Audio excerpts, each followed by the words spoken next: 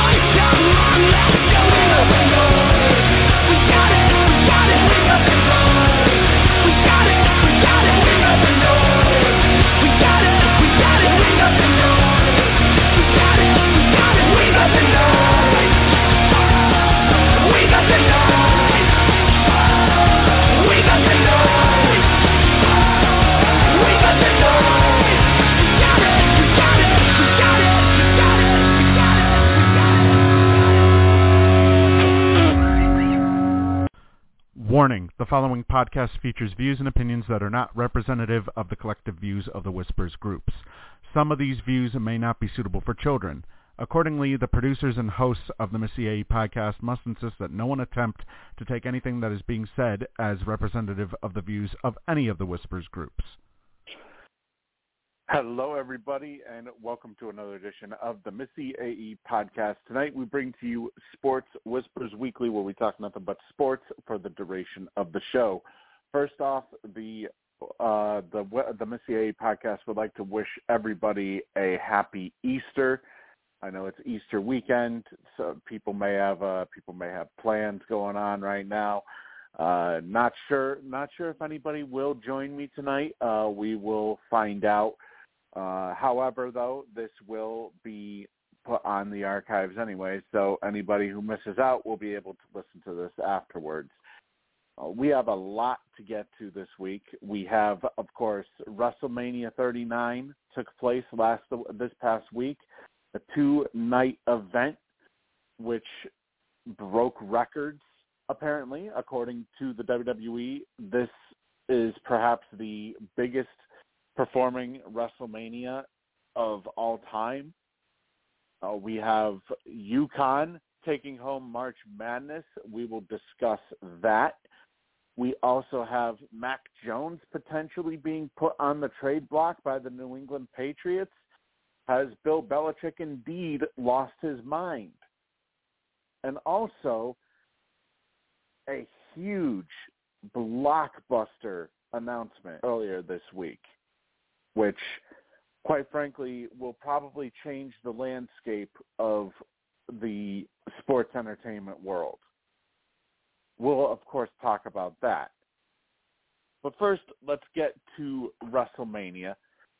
Obviously, we discussed a little bit about WrestleMania last week because we were live on the air as Night 1 was taking place. Just to do a quick rundown here of Night 1, it started off with Austin Theory successfully defending his WWE United States Championship against John Cena, WWE legend John Cena, by pinfall in a match that went up just about 11 and a half minutes. And honestly, I got to tell you, I was very surprised that Austin Theory seemingly won with no there wasn't really any problem against Cena. This is the first time, I think, since John Cena entered the main event level status that catapulted him into superstar status in WWE history. This is the first match, I believe, where John Cena honestly looked pedestrian. It was almost as if Austin Theory was on another complete different level than John Cena. And Theory ultimately successfully defended his championship. And obviously, this was a passing of the torch moment, many people would say, because the whole entire build-up to this match, everybody was looking at at Austin Theory and saying that he's not ready. He's not the guy. He's not ready to be the guy. And they made that a point to have John Cena reiterate that throughout the entire build-up to this match. However, Austin Theory, well, let's put it this way. John Cena, he was able to do the five-knuckle shuffle, could not put Austin Theory in the FU, or the attitude adjustment, as they call it now. And thus, Austin Theory successfully retained his championship. Which, to be perfectly honest, obviously was the right thing to do. I mean, there were some questions, would WWE put the title on Cena for 2 nights just so that he could host an open challenge on Raw the very next Monday, a couple nights later, and then end up dropping the belt to maybe somebody returning, or a debut from NXT, or maybe a debut from outside of the WWE. But nope, they went with Austin Theory, and Austin Theory ended up hanging on to his championship, which, in all honesty, that was probably the right move to make. Because, let's face it, as the next potential John Cena, and at least in management's eyes, I mean, there are some bits and pieces of what John Cena used to be in Austin Theory. Back when John Cena was first starting out, the whole ruthless aggression moniker. There are bits and pieces of him in Austin Theory. Austin Theory, though, still has a long way to go before he can ever be considered in the same stratosphere as John Cena was. However, Austin Theory, his title reign is currently at 134 days and counting. So, it's maybe perhaps this win over Cena giving him the rub at WrestleMania, will ultimately help him in the future, which, by God, I hope so. When you consider the fact that the WWE is struggling to create new stars, so much that in most recent years they've had to bring back people like Goldberg, Brock Lesnar, John Cena. They've had to bring back past stars. They even had Trish Stratus and Lita on WrestleMania this year. And a big part of it is obviously because they've been struggling to create new stars. Now the question is, obviously, Triple H has been running the show, or so we think he's been running the show, quite frankly, ever since Vince McMahon stepped away. However, though, that may have possibly changed when we talk about night 2 in a little bit here. However, night 1, it definitely had a Triple H feel. For the first time in a while, I think fans were actually genuinely intrigued by what we were about to see in this year's WrestleMania. There was a lot of hype, a lot of build-up, and I will tell you right now, night 1 definitely lived up to the hype, setting the bar really, really high for night 2. Now, in our second match in night 1, which saw the Street Profits, Angelo Dawkins and Montez Ford, defeat the teams of Braun Strowman and Ricochet, Alpha Academy, comprised of Chad Gable and Otis, and the Viking Raiders, Eric and Ivar, with Valhalla at ringside. The Street Profits defeated those 3 teams by pinfall in what they were dubbing a WrestleMania Showcase Fatal 4-Way Tag Team match. And this lasted about 8.5 minutes. Now, the belief is that the winner of this match and also the winner of the women's match, which would take place on night 2, would be in line for a future WWE Tag Team Championship match, which obviously so far hasn't happened because obviously this past Monday night on Raw, we did see the Street Profits face Sami Zayn and Kevin Owens, which obviously we will, a little bit of a spoiler there, Kevin Owens and Sami Zayn were the new tag team champions, defeating the Usos earlier or later on that night. So, with the Street Profits winning at WrestleMania and then losing a couple nights later on Raw to the tag team champions, it's led people to question, are they really the next tag team in line?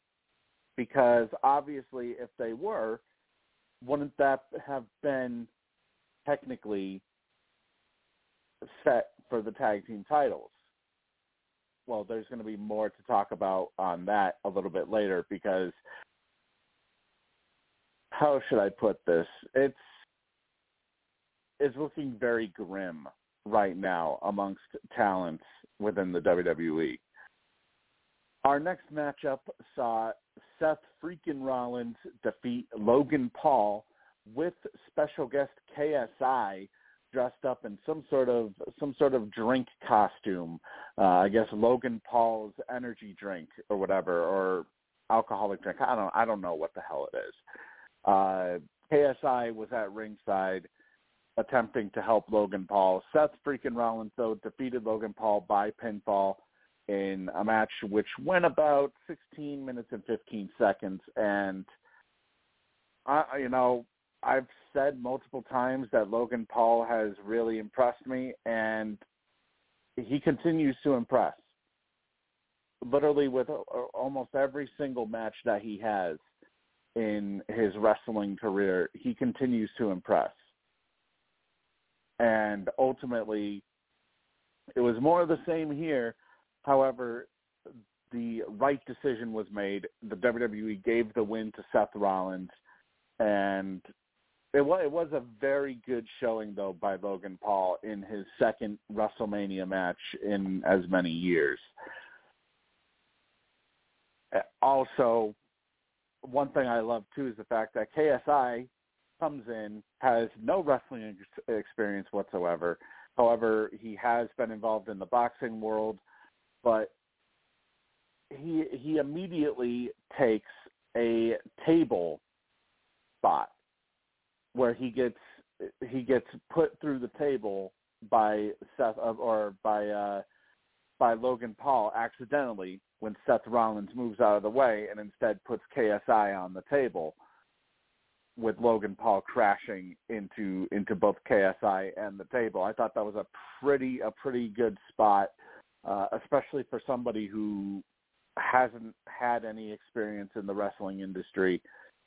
And ultimately, I enjoyed it. So far 3 matches down the line here, I am enjoying night 1 right now.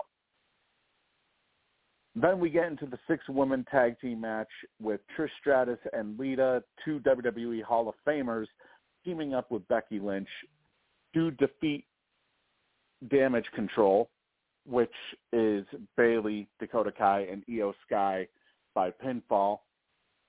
And like I said, it basically continues here. It was a pretty good match. The only gripe I really have with this is obviously Lita and Becky Lynch are women's tag team champions, and let's just put it this way: the age really showed on Lita in terms of how she moves around the ring. It almost looked like at times she was moving in slow motion. And let's be perfectly honest here. It's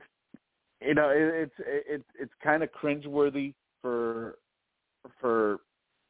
fans of the early 2000s like myself, fans of the Attitude Era, to watch some of our favorite stars of that bygone era and have them not be able to live up to the stars that they once were.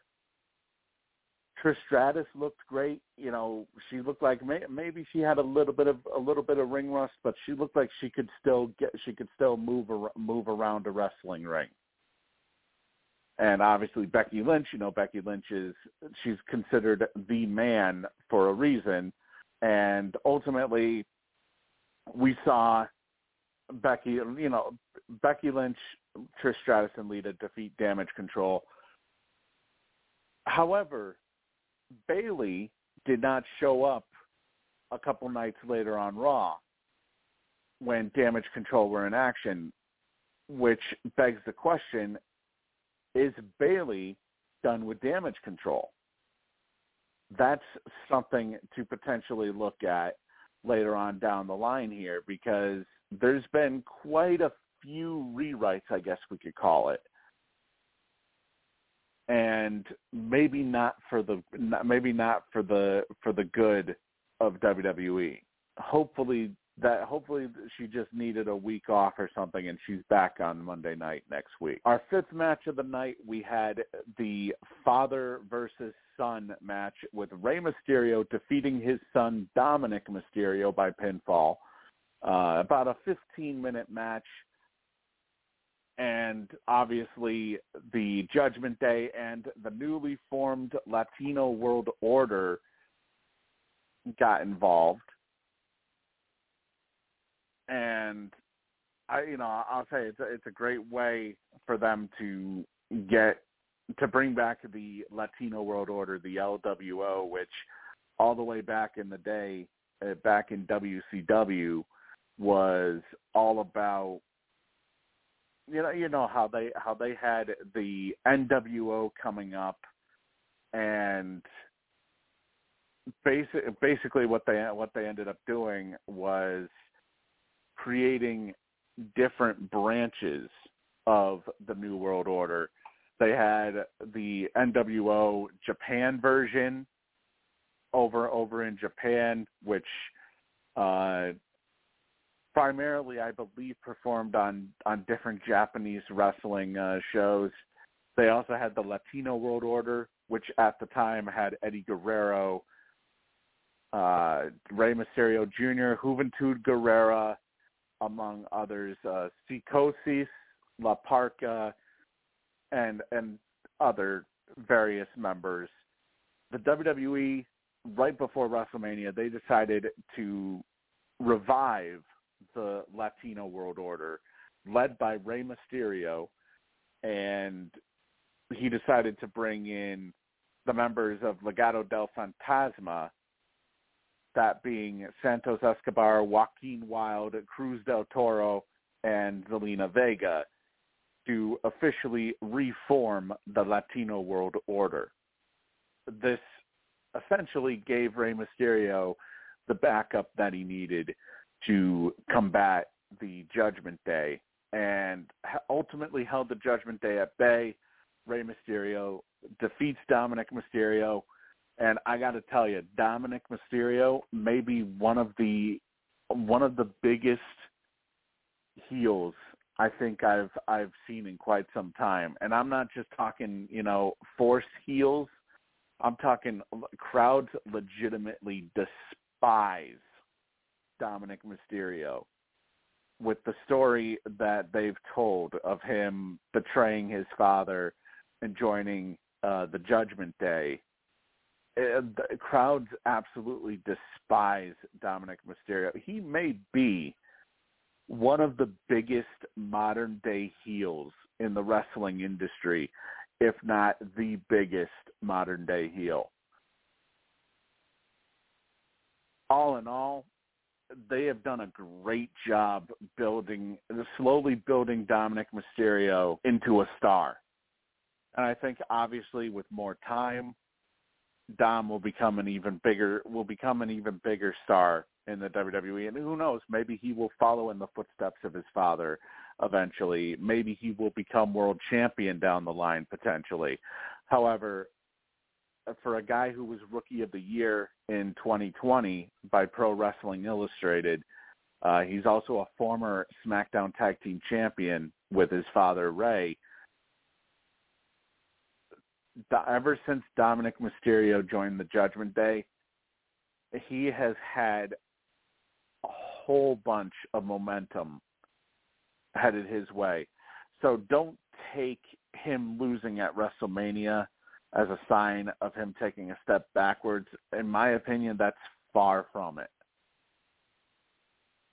There's nothing but good things ahead for Dominic Mysterio, I feel. And obviously with Rey Mysterio just recently being inducted into the WWE Hall of Fame last week, he's likely headed on his last couple of months potentially, from all indications here in the wrestling industry as an active performer. And what better way than to have a long-term feud with his son on camera, while also bringing back a stable like the Latino World Order that catapulted him to stardom. Then in our next match, which was at one point considered to be the main event for night one, we had Rhea Ripley successfully defeat women's champion Charlotte Flair for the SmackDown Women's Championship. And ultimately, what was a back-and-forth match here for about 23 and a half minutes, Rhea Ripley, they wanted to turn Rhea into a bigger star. I believe they did so with Charlotte Flair. And all indications are Charlotte Flair is going to be taking some time away from the WWE, so it all makes perfect sense as to why she dropped the belt here at WrestleMania. And I mean, honestly, it doesn't really matter anyways. If they really want to turn her into a female version of her father, which, you know, obviously her father, Ric Flair, had all those title reigns. All she really has to do, I believe she's only 2 championship reigns away from tying her father, I think. So,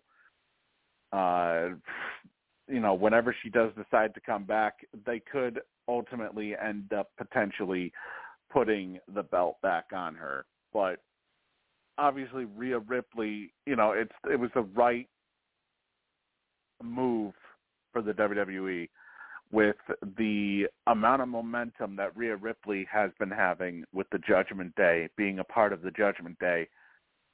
It was the right move to make with Rhea Ripley.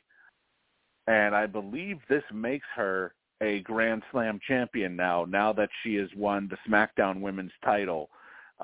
She has now, since being in WWE, she has held the Raw Women's title, the SmackDown Women's title, the Women's Tag Team Championships with Nikki ASH at the time, although now she's back to being Nikki Cross.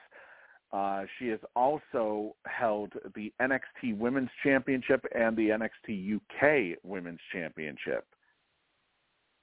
Not to mention also being the winner of the Women's Royal Rumble this year. So it has been one hell of a WWE career so far for Rhea Ripley. And from all indications, with the plans that are seemingly in line for Rhea, it looks like she is literally just getting started, especially being a part of the Judgment Day. Then we had a little segment with The Miz and Snoop Dogg as the hosts of WrestleMania. Pat McAfee makes a surprise return. He has a quick match with The Miz, who isn't even dressed up to wrestle. He's dressed in what he deemed a $10,000 suit.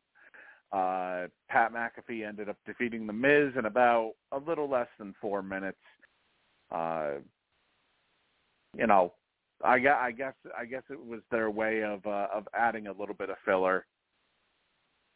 I can't really complain. It's obviously, you know, I wish we would have seen Bobby Lashley versus LA Knight, which apparently was planned for one of the 2 nights at WrestleMania, but of course never happened. I feel it was a waste of time, or it was a wasted opportunity by WWE, but you know, there's a reason why I'm not a booker, and those who are currently working for the WWE are bookers. So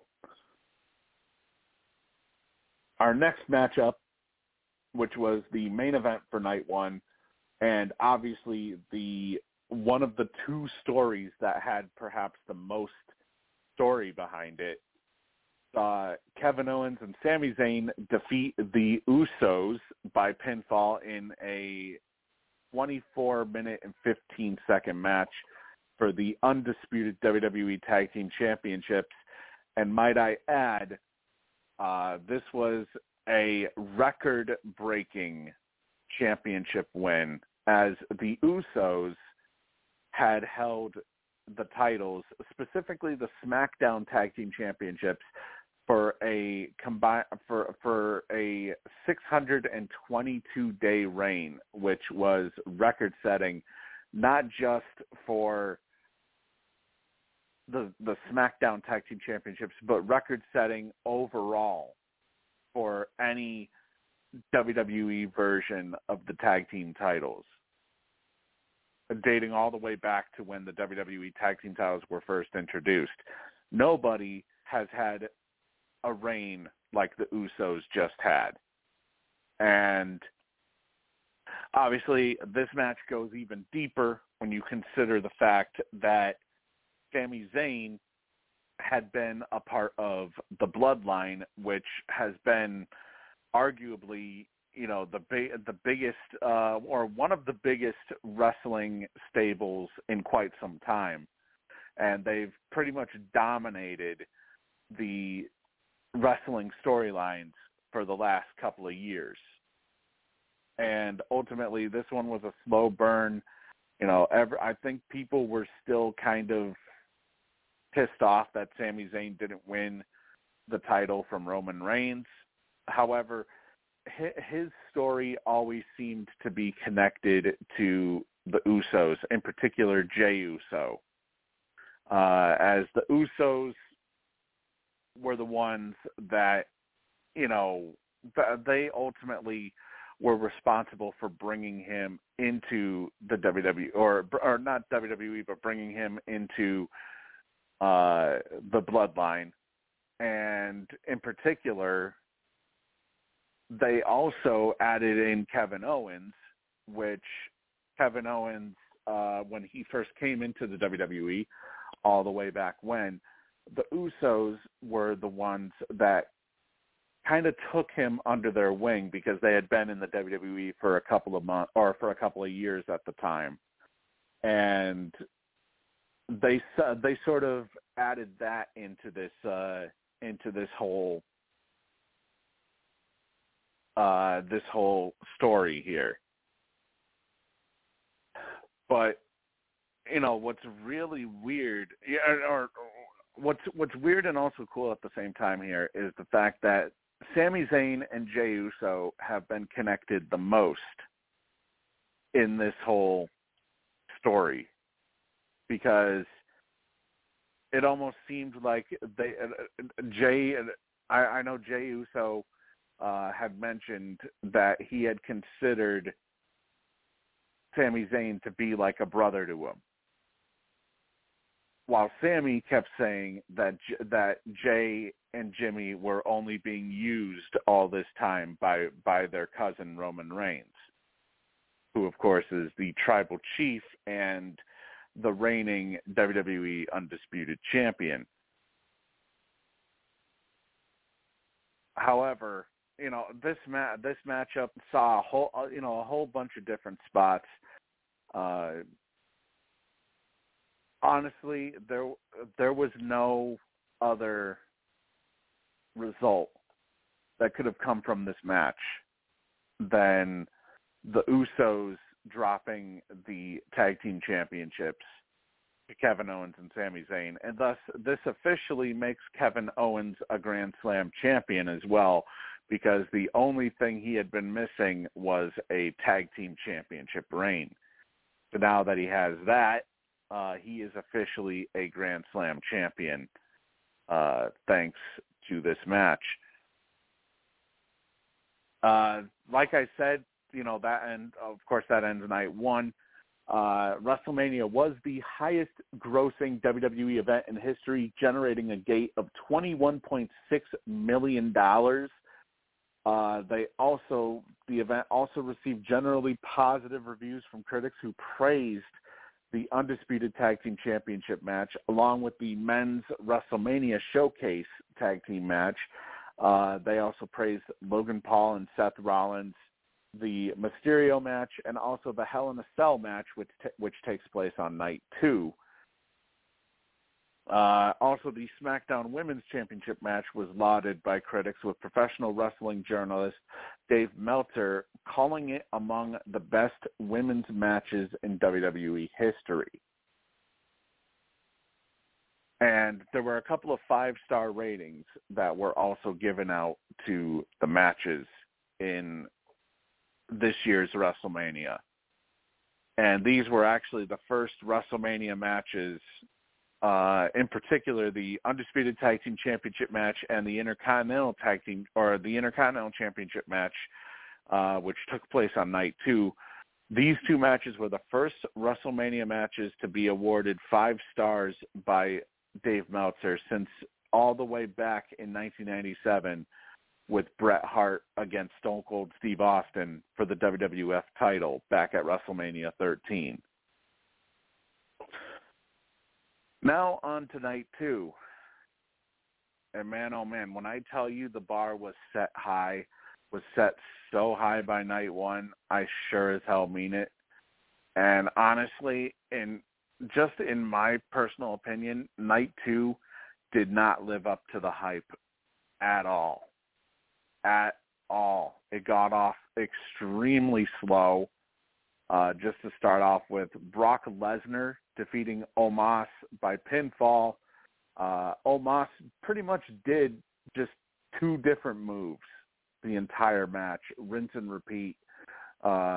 He kept repeating those two same moves, and ultimately Brock Lesnar beat Omos with one F5 and a couple of German suplexes as well. But still, it was a 5-minute match.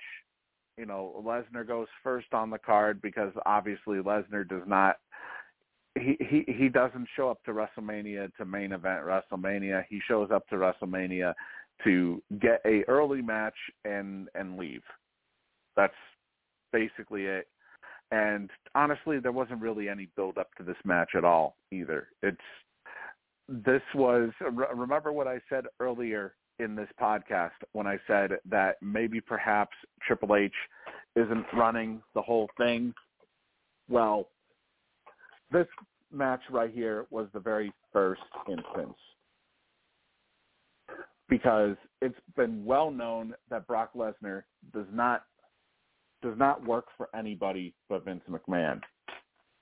So, with rumors that obviously, you know, Vince McMahon was in town sporting a new mustache that makes him look like a pedophile. Brock, obviously, you know, Brock squashed Omos for the most part. You know, some people won't consider it a squash. I'll consider it a squash because Omos literally only did two moves and kept repeating those two moves. Didn't really do. Lesnar did the best he could to sell for Omos, and ultimately, I mean, all it took was a couple of German suplexes and an F5 to beat Omos. That's really all it took.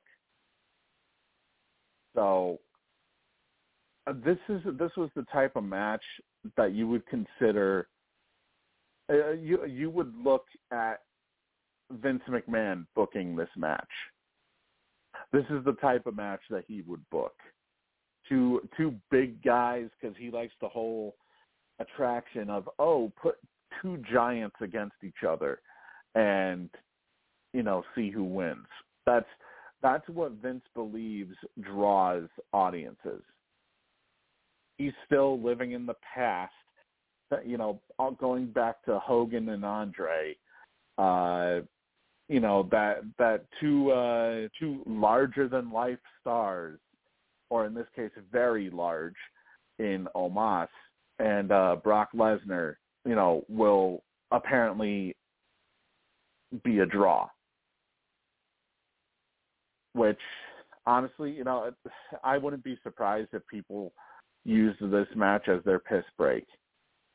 Because, I mean, all it took was 5 minutes.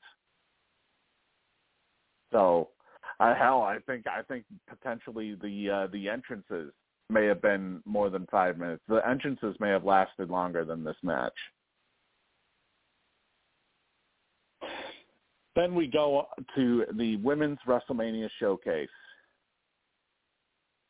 And Ronda Rousey and Shayna Baszler defeated the teams of Liv Morgan and Raquel Rodriguez, Natalya and Shotzi, and Chelsea Green and Sonya Deville by submission, even though Rousey and Baszler were barely even involved in the match. In my opinion, maybe one of the biggest wastes of a match. You want to call it a showcase, and then you bring in Ronda Rousey and you bring in Shayna Baszler. Baszler looked like she got legitimately injured.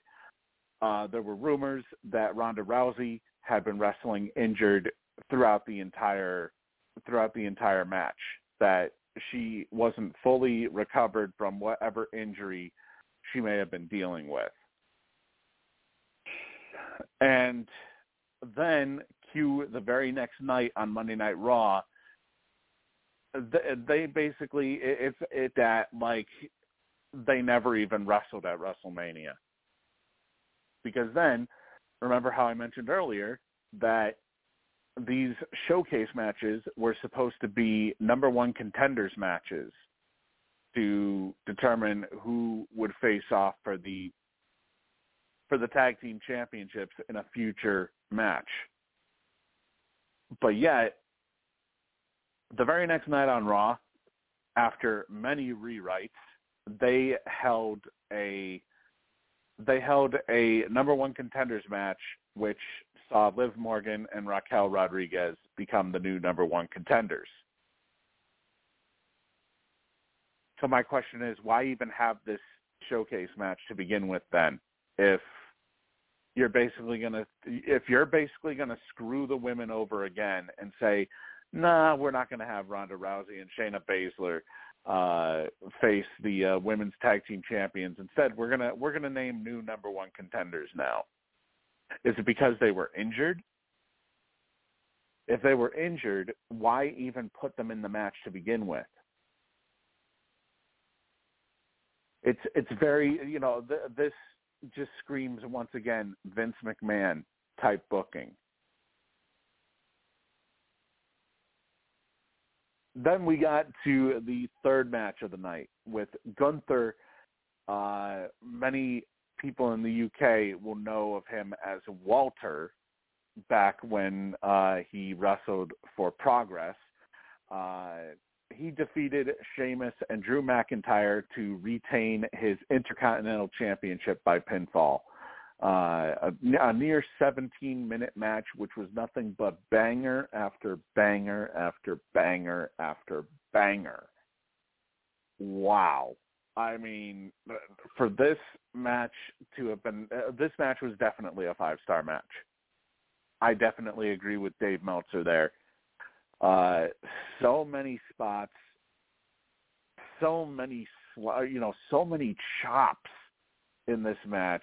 All three wrestlers, they may have had legitimately purple chests by the end of this match with how many shots they took each. So Gunther retains his title, which in my opinion was the right move here. Sheamus, he will get in his Intercontinental title reign somewhere down the line. Assuming Triple H remains in charge. Sheamus is a workout buddy of Triple H's, as is Drew McIntyre. McIntyre, though, is in a completely different situation.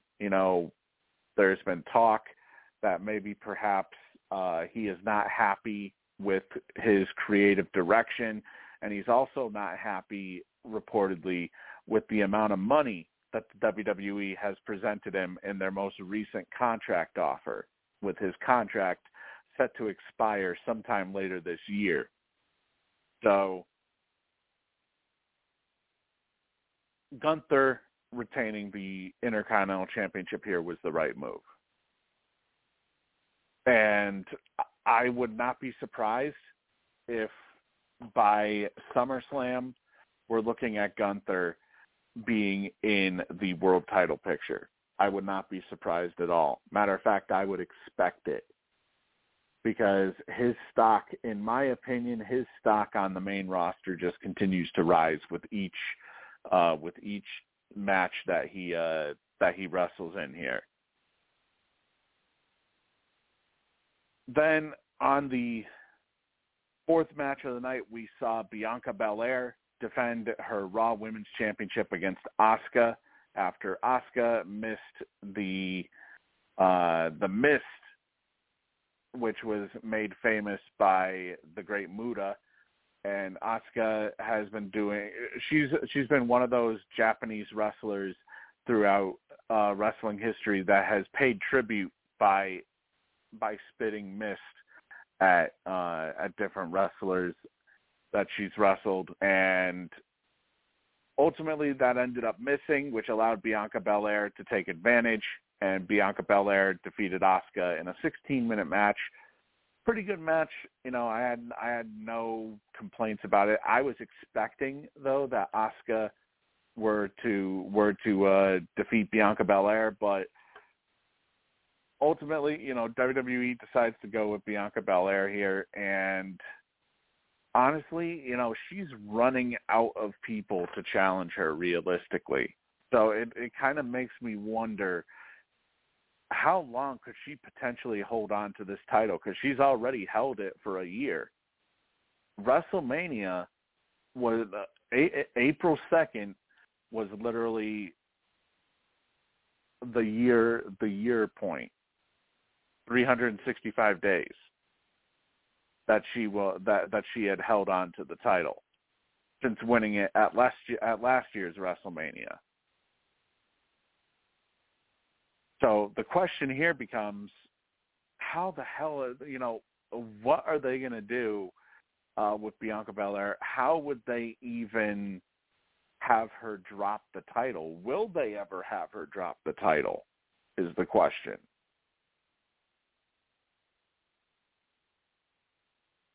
That's something to look forward to, I guess.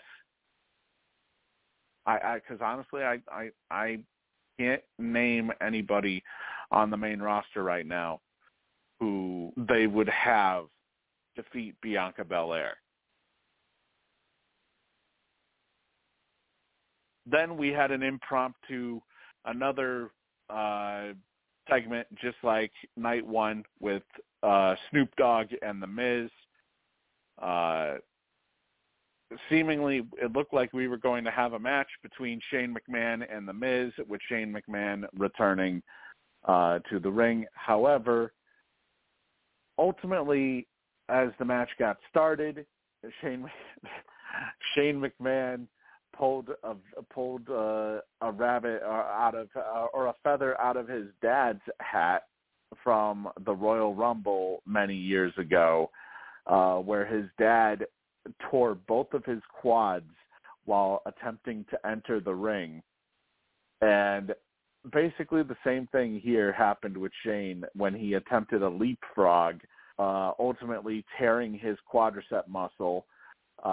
He ended up having to be removed, and this was a legitimate tear. It wasn't something for storyline. He legitimately tore his quadricep muscle. He had to be taken out of the ring. Snoop Dogg, though, give credit to Snoop Dogg, he thought very quickly. He ended up doing the People's Elbow on The Miz after punching him twice and sending Miz to the mat. He performed the People's Elbow and successfully defeated The Miz in a very short 2-minute match. I still think that's hilarious, though, that Shane ended up tearing his quad like that. It's a weird tribute, you would say, to his father, and it's funny because his father said in real life, the only pop he would ever get, the Royal Rumble, him going to the Royal Rumble would be the only pop that he would ever get, as long as it would be the last pop he would get as long as Vince was alive. But then he comes back at WrestleMania, and yeah, it wasn't the Royal Rumble wasn't the last pop that he would get, as he basically popped his quad in this segment. So kind of sad, but also kind of hilarious when you think about it, in a sick way. Speaking of sick, we did have the Hell in a Cell match between the Demon, Finn Balor, and Edge, who they called Brood Edge, which I guess it's supposed to be his persona from back when he was in the Brood with Gangrel and Christian all the way back in the Attitude Era. There was one scary moment in the match when Edge threw a ladder at Finn Balor and legitimately busted open Finn Balor's head. The top of Finn Balor's head was legitimately busted open. They said that he ended up having to have 14 or 15 staples put in his head. And it looked like at one point that the match was going to be stopped. But ultimately, it was really hard to see the blood because part of Finn Balor's face paint was red. So it was very hard to notice that he even got busted open until the cameras decided not to show. They did all they could to make sure that they didn't show Finn Balor's face on TV. And ultimately, though, Edge ended up winning by concerto, which seemingly put a wrap on this story, supposedly. However, though, Finn Balor did bring up Edge on Raw, so maybe perhaps this story isn't entirely done. But it was a pretty good Hell in a Cell match, about 18 minutes worth. Then we had, apart from the Usos match on night one, which main evented night one, this main event here between Cody Rhodes and Roman Reigns was perhaps the most hyped WrestleMania match ever since Cody Rhodes came back from his pectoral injury. Cody Rhodes wins the Royal Rumble. He comes back, officially wins the Royal Rumble from number 30. He then challenges Roman Reigns. Let's just say there's a whole bunch of fuckery that happened with this match. We'll put it this way, it pissed off pretty much almost the entire WWE fan base. And I understand they want to do it. They want to do it so that Roman Reigns can reach the 1,000-day mark as champion. Matter of fact, I'm sure they're probably already working on the T-shirts, because hell, they had him wearing a fucking WrestleMania champion T-shirt at the post-match press conference. So they already had the shirts ready in advance to give to the champions, whoever ended up winning or retaining at WrestleMania. And Roman Reigns ultimately makes sure that Cody Rhodes does not complete the story at WrestleMania, defeating Cody Rhodes by pinfall with the help of Paul Heyman and Solo Sikoa, who had previously been ejected from ringside, only to then show up with the ref distracted in a hoodie and giving the Samoan spike to Cody Rhodes, which, I can't really say I have a problem with this.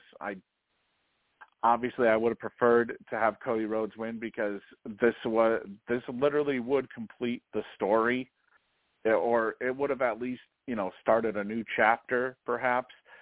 They had the opportunity, and I agree with Kurt Angle on this. Kurt Angle mentioned on a interview that he was doing, they had the opportunity to turn Cody Rhodes into a megastar with this match by having him defeat Roman Reigns and dethrone Roman Reigns after a nearly 3-year title reign. And they chose not to. They chose instead, no, we value the marketing value of 1,000 days, of Roman reaching 1,000 days as champion. We value the market value over that.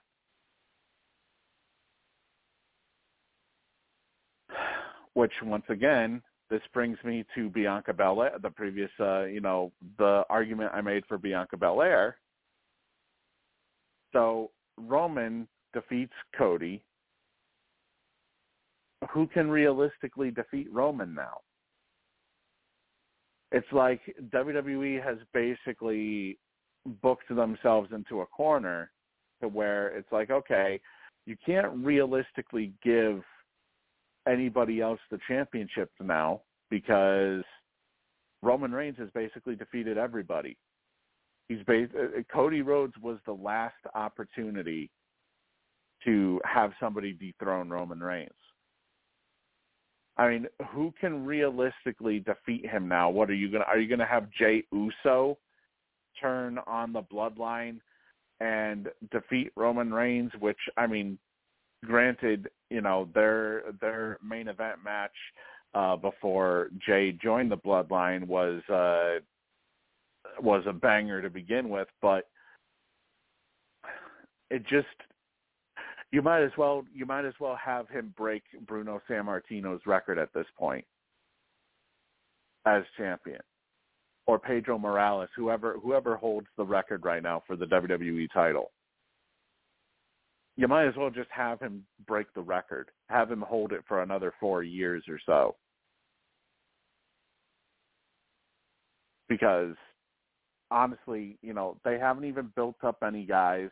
They haven't built up any stars. So it's not like they're going to all of a sudden... I mean, obviously people are saying, oh, well, Cody can just take it from him at SummerSlam. I can tell you right now, nobody's going to give a fuck about SummerSlam. Everybody was watching. Everybody had eyes on WrestleMania, and the main thing that people would have gotten was Cody Rhodes defeating Roman Reigns at WrestleMania. That right there, in my opinion, was best for the story. And then you would have to see Roman as, okay, what is he like as the tribal chief without those titles? Does he fall apart? Does the bloodline fall apart? Does he, maybe Cody Rhodes is a transitional champion and Roman just beats him at WrestleMania Backlash. But now Roman defeats Cody. He gets to have WrestleMania Backlash off because Cody is now involved in a program with Brock Lesnar, which, to be perfectly honest, the Raw after WrestleMania, it was not a Raw after WrestleMania. It had no vibe whatsoever of a Raw after WrestleMania.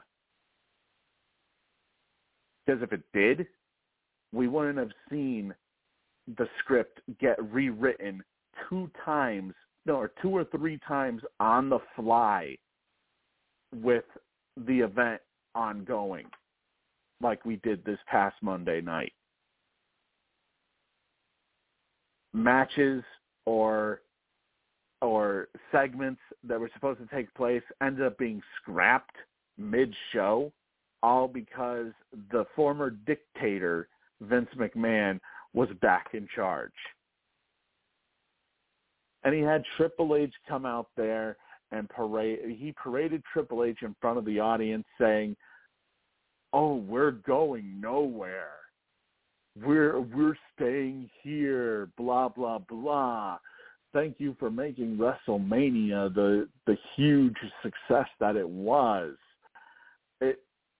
Honestly, it was shameful. It was a shameful attempt by the WWE to try and hide that Vince McMahon was back in charge.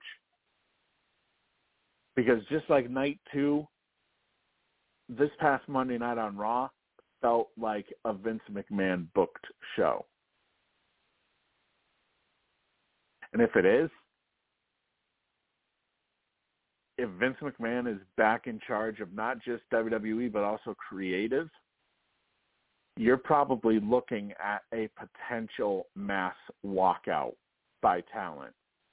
Because talent now will have to go back to walking on eggshells, not being able to work freely,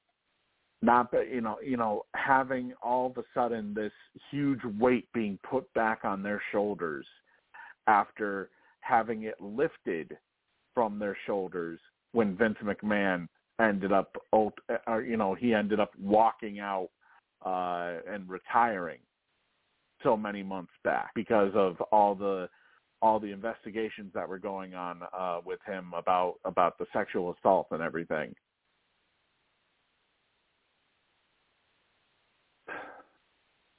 That leads me into the reason why Vince McMahon is back. The WWE has been sold to the parent company of the Ultimate Fighting Championship, Endeavor. As a result of this, WWE and UFC stockholders will be absorbed together under a new company for stock purposes with a monetary value of $9.3 billion. That was what WWE has been officially diagnosed at under this new deal. Endeavor is slated to own 51% of the new company, while WWE shareholders would get 49%.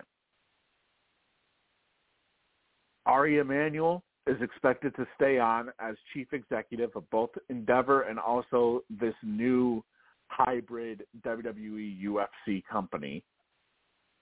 Vince McMahon, meanwhile, is expected to be the executive chairman. Endeavor president Mark Shapiro will also work in the same role at this new company. Dana White will remain as the president of the UFC, while WWE CEO Nick Khan will serve as president of the WWE, or whatever, the WWE side of this new business. And this, obviously, news of this first broke right before night 2 of WrestleMania was set to take place. The company had spent the past several months looking for a buyer. Vince had returned to the company as its chairman back in January in order to oversee the process. Shares of the WWE are up more than 33% so far this year, giving it a market value of more than $6.79 billion. Now, because of this deal, it will effectively end WWE's decades-old status as a family-run business. The McMahons no longer own the WWE. Endeavor owns the WWE. McMahon's father, Vince McMahon Sr., founded the WWE in its original incarnation during the middle of the 20th century. And Vince is now the controlling shareholder in the company. McMahon had bought the company from his father back in 1982, and since then they have grown into a global phenomenon, spawning stars such as Hulk Hogan, Dwayne "The Rock" Johnson, Dave Bautista, Stone Cold Steve Austin, and John Cena. Now, what WWE brings to the table, they bring a robust media and live events business, along with their decades worth of intellectual property, which means obviously multiple events, multiple DVDs, basically multiple hours of coverage of content. The company generated $1.29 billion in revenue last year, driven mainly by its $1 billion media unit. The UFC, though, has also paid off for Endeavor. Last year, the UFC helped Endeavors make $1.3 billion in revenue. Their market cap stood at about $10.5 billion as of Friday's closing. Now, the deal with the WWE values UFC at more than $12 billion. And at least at a glance, the WWE would fit well with the cultures of both Endeavor and the UFC. And with McMahon's brash public persona, this would make him to be a good match for Emanuel and Dana White, who are also known for their outsized personalities. And last I looked, the WWE stocks closed on Friday, or the WWE side, I should say, closed at $100.38 per share, which is easily one of the highest prices since WWE went public. So obviously this was the right, selling the company, I guess, was the right move money-wise for Vince. he got his price that he was looking for, and now instead of being competitors, the WWE and the UFC are now one big global juggernaut.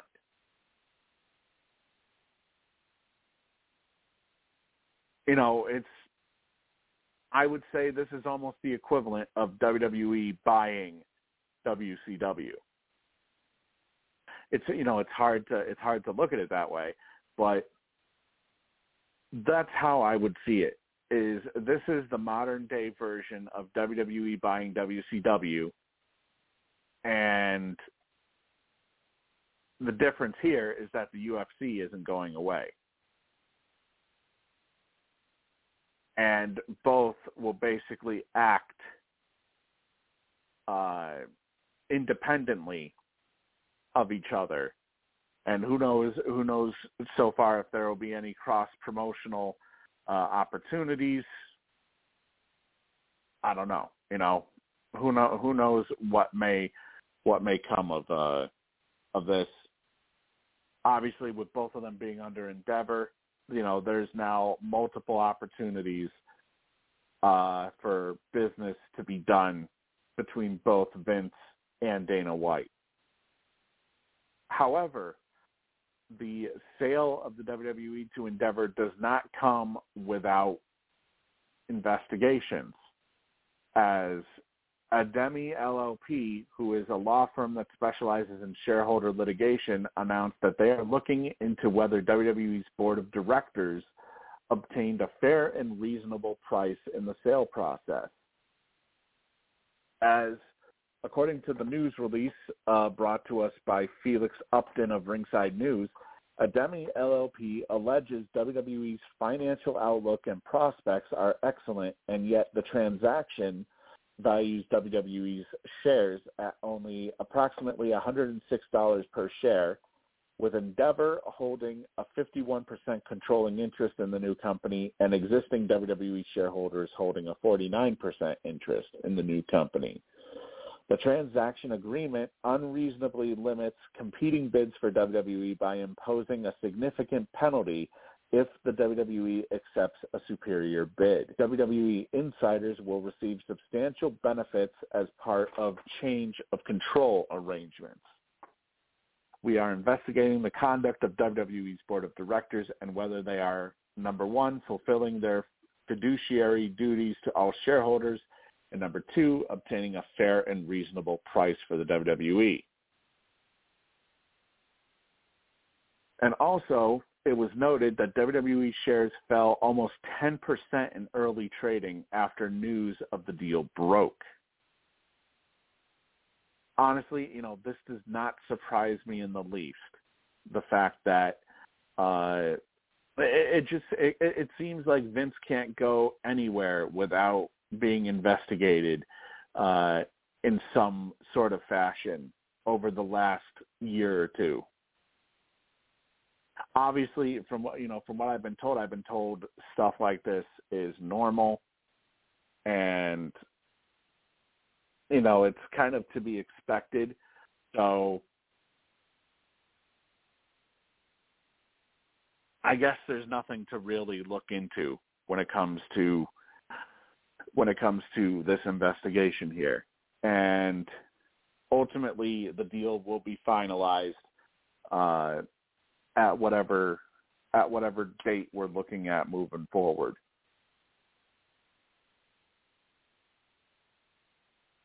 Now, the question is, what deal or what impact might this deal have on WWE's relationship with Saudi Arabia,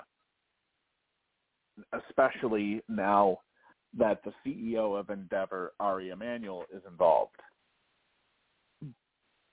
The thing here is, given the fact that Emanuel and Endeavor had pulled out of their business relationships with Saudi Arabia years ago after the murder of reporter Jamal Khashoggi, the belief from the WWE is that the current deal will continue through the terms of the current contract, which was for 20 events in total. Dave Meltzer also added that Emmanuel could end up softening his stance before the deal expires and doesn't have to make a decision until around 2028. As WWE fans all know, WWE's King and Queen of the Ring event is expected to take place in Saudi Arabia on Saturday, May 27th, 2023. Vince gets the best of both worlds. Not only does he sell the WWE, but he also gets to he gets to stay on in a high position, even higher than what Dana White currently holds in the UFC. And it's funny considering the fact that Dana White has been part of Endeavor a lot longer than Vince has, who literally just joined. But now he also gets to keep his blood money pact with the Saudi Arabian government. And now we'll be seeing wrestlers from the WWE continuing to go into Saudi Arabia to put on events for pretty much the long-term future here, which honestly, I couldn't really give a fuck. That has long blown over. Vince sold his soul a long time ago. Anything to basically give him money. Another question, though, this brings up is what kind of impact might this deal have on the WWE's current agreement with Peacock?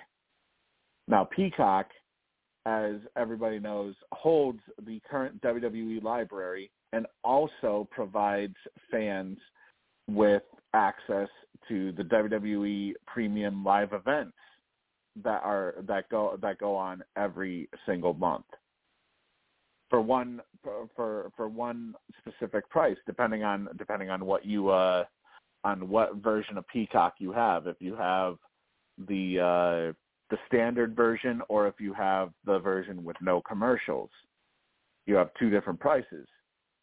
But it's been said that WWE is intrigued by the UFC model that they've been going on with on ESPN Plus when it comes to pay-per-views. And this has begged the question, will the WWE go back to the pay-per-view market? Which obviously they could do. They could possibly do. The big question is, will we be seeing the $80, sometimes $100 price tag that comes with it?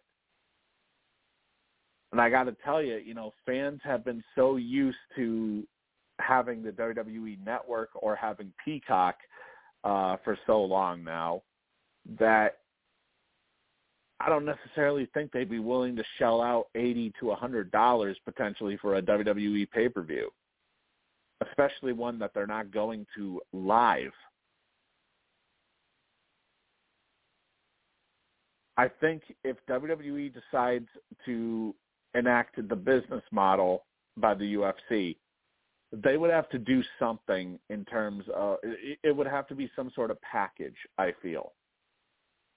Because fans, it's a different era. Gone are the days where fans would order every single wrestling pay-per-view, monthly, religiously, during the Attitude Era and during the Ruthless Aggression Era and other eras that came with the WWE before the WWE Network. Fans have gotten so used to the streaming aspect, the WWE Network and the Peacock aspect of WWE pay-per-views or WWE premium live events, that I don't think anybody would really be willing to shell out the amount of money that the WWE would probably set. They decide to adopt the UFC's way of putting their shows on especially pay-per-views on television. I think they may find that, you know, people are just not going to be willing to do that. So they could potentially see a drop in support from the WWE fan base. You know, they may not get the numbers that they would expect to get if they decide to adopt the UFC's way of doing business. But anyways, that's a long time down the road. WWE has about 3 more years, I think, with Peacock, and UFC has a couple of years left, I think, with ESPN Plus as well. So it's all a guess at this point as far as to which way both sides are going to go. And, you know, all indications are, too, that there's always a possibility maybe WWE does stay with Peacock, which also this would improve, or this would keep their relationship with NBC Universal solid. You know, they could always ultimately end up going back into the pay-per-view market as well, but staying on Peacock would also help them when it comes to their new media rights deal, whenever that may be coming up for a potential renewal for WWE Raw, which is obviously currently a part of the NBC Universal network of channels, as it's on USA Network. And ultimately, I kind of feel like this would be a way for WWE, if they were to stay with Peacock, it would be a great way for them to be able to renew the licensing right for WWE Raw on USA Network. Unless, of course, they're planning on going a different direction, which is entirely possible. Still to come, we do have March Madness to talk about. I do know I did get a text message from Alex. He is expected to be joining us at some point within the next 12 minutes or so. So he will be joining us. We'll talk a little bit about March Madness and his UConn Huskies officially taking the national championship. But let's go into the playoff picture. We'll start with the NHL, as we are down to the final 3 games of the regular season here. And currently, right now, we have the Boston Bruins right now in action against the New Jersey Devils with a 2-1 lead with about 16 and a half minutes to go in the third period. Bruins hanging on to a slim 1-goal margin. But looking at the playoffs right now, with only just a few games remaining, first in the Eastern Conference, the Boston Bruins are on top with a 61-12-5 record, good for 127 points. They have clinched the President's Trophy for the best record in the NHL among all NHL teams this season.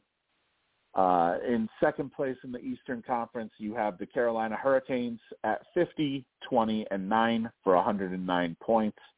Third, you have the New Jersey Devils at 50-21-8 for 108 points. Then you have the New York Rangers at 46-21-12 for 104 points. The Toronto Maple Leafs at 46-21-11 for 103 points. And the Tampa Bay Lightning at 45-28-6 for 96 points. Those are the current guaranteed playoff spots in the Eastern Conference. Now, the wild card is still to be decided. Pittsburgh currently holds the top wild card spot in the East with a record of 40-30-10 for 90 points, just 1 point ahead of second wild card place Florida Panthers at 41-31-7 with 89 points, and the New York Islanders at 40-30-9 with 89 points. The Buffalo Sabres, even technically they haven't been mathematically eliminated yet at 39, 32, and 7, but they are pretty damn close. The Ottawa Senators, they have basically been eliminated, essentially, with only 81 points and only a couple of games left. There's no way that they will be able to catch the Florida Panthers or the New York Islanders for that final spot. Over in the Western Conference, we do have the Vegas Golden Knights at the top of the West right now at 49, 22, and 9 for 107 points. They also lead the Pacific Division by 2 points over the Edmonton Oilers. The Edmonton Oilers at 48, 23, and 9 for 105 points. The Dallas Stars currently lead the Central Division, but they are third in the Western Conference at 44, 21, and 14 for 102 points. You also have the Colorado Avalanche, the Stanley Cup defending Colorado Avalanche at 47, 24, and 6 for 100 points. They are tied with LA, who sit at 45, 24, and 10, also with 100 points. And the Minnesota Wild are 44, 24, and 10 with 98 points. Those are the guaranteed locked spots in the Western Conference right now. One wild card spot has been locked as well for the Western Conference. That goes to the Seattle Kraken with a 44, 26, and 8 record, good for 96 points. The second wild card spot is still up for grabs with a couple of games left, as the Winnipeg Jets and the Calgary Flames are both tied with 89 points, and the Nashville Predators are still in the running with 88 points. Everybody else has been mathematically eliminated. Looking at a couple of scores from around the league, some games still in play here. The Bruins, as I mentioned, with a 2-1 lead over the New Jersey Devils with about 14 minutes to go. The Minnesota Wild with a 4-3 lead over the St. Louis Blues with about 5 minutes and 50 seconds left to go in the third. The Calgary Flames and the Vancouver Canucks are scoreless, just beginning the first with about 13 and a half minutes to go in the first. The Chicago Blackhawks and the Seattle Kraken are tied at 1 apiece with about 11 and a half minutes to go in the first period. Still to come tonight, the Colorado Avalanche and the LA Kings are set to drop the puck in about 7 minutes or so.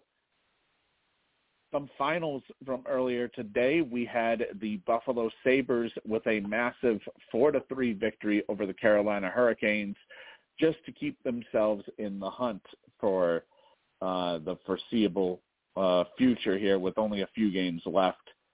I don't think they've been mathematically eliminated yet. The Pittsburgh Penguins with a huge 5-1 victory over the Detroit Red Wings to keep themselves in the number 1 spot for the wild card in the Eastern Conference. The Dallas Stars with a 2-1 victory over the Vegas Golden Knights in a shootout. You also had the Edmonton Oilers with a 6-1 victory over the San Jose Sharks, and also the Arizona Coyotes, a 5-4 victory in overtime over the Anaheim Ducks. The Winnipeg Jets shut out the Nashville Predators 2-0. The Florida Panthers with a 4-2 victory over the Washington Capitals. The Toronto Maple Leafs with a 7-1 victory over the Montreal Canadiens. The New York Rangers with a 4-0 shutout over the Columbus Blue Jackets. You also had the Ottawa Senators with a 7-4 victory over the Tampa Bay Lightning, and the New York Islanders with a 4-0 shutout over the Philadelphia Flyers. Now, some notes from tonight. First off, for the New Jersey Devils, with his assist on Jesper Bratt's goal, Jack Hughes has now tied Patrick Elias, New Jersey Devil legend, for the franchise record in points with his 96th point of the season. And with a couple of games left, it seems to be realistic that Jack Hughes will definitely break that record. So with only a couple of games left, remains to be seen, but it seems likely that he will probably break that record. And definitely is music to New Jersey Devil fans' ears, considering the fact that Hughes got off to a little bit of a slow start in his career, but he has finally begun to pick things up. Let's see, going over to the NBA, a couple of notes here first. Minnesota Timberwolves Naz Reid is out indefinitely after undergoing successful surgery to repair his fractured left wrist. It was reported at the time of his injury that he would be sidelined for 6 weeks. However, in the team's official post-surgery update, the Timberwolves declared him to be out indefinitely.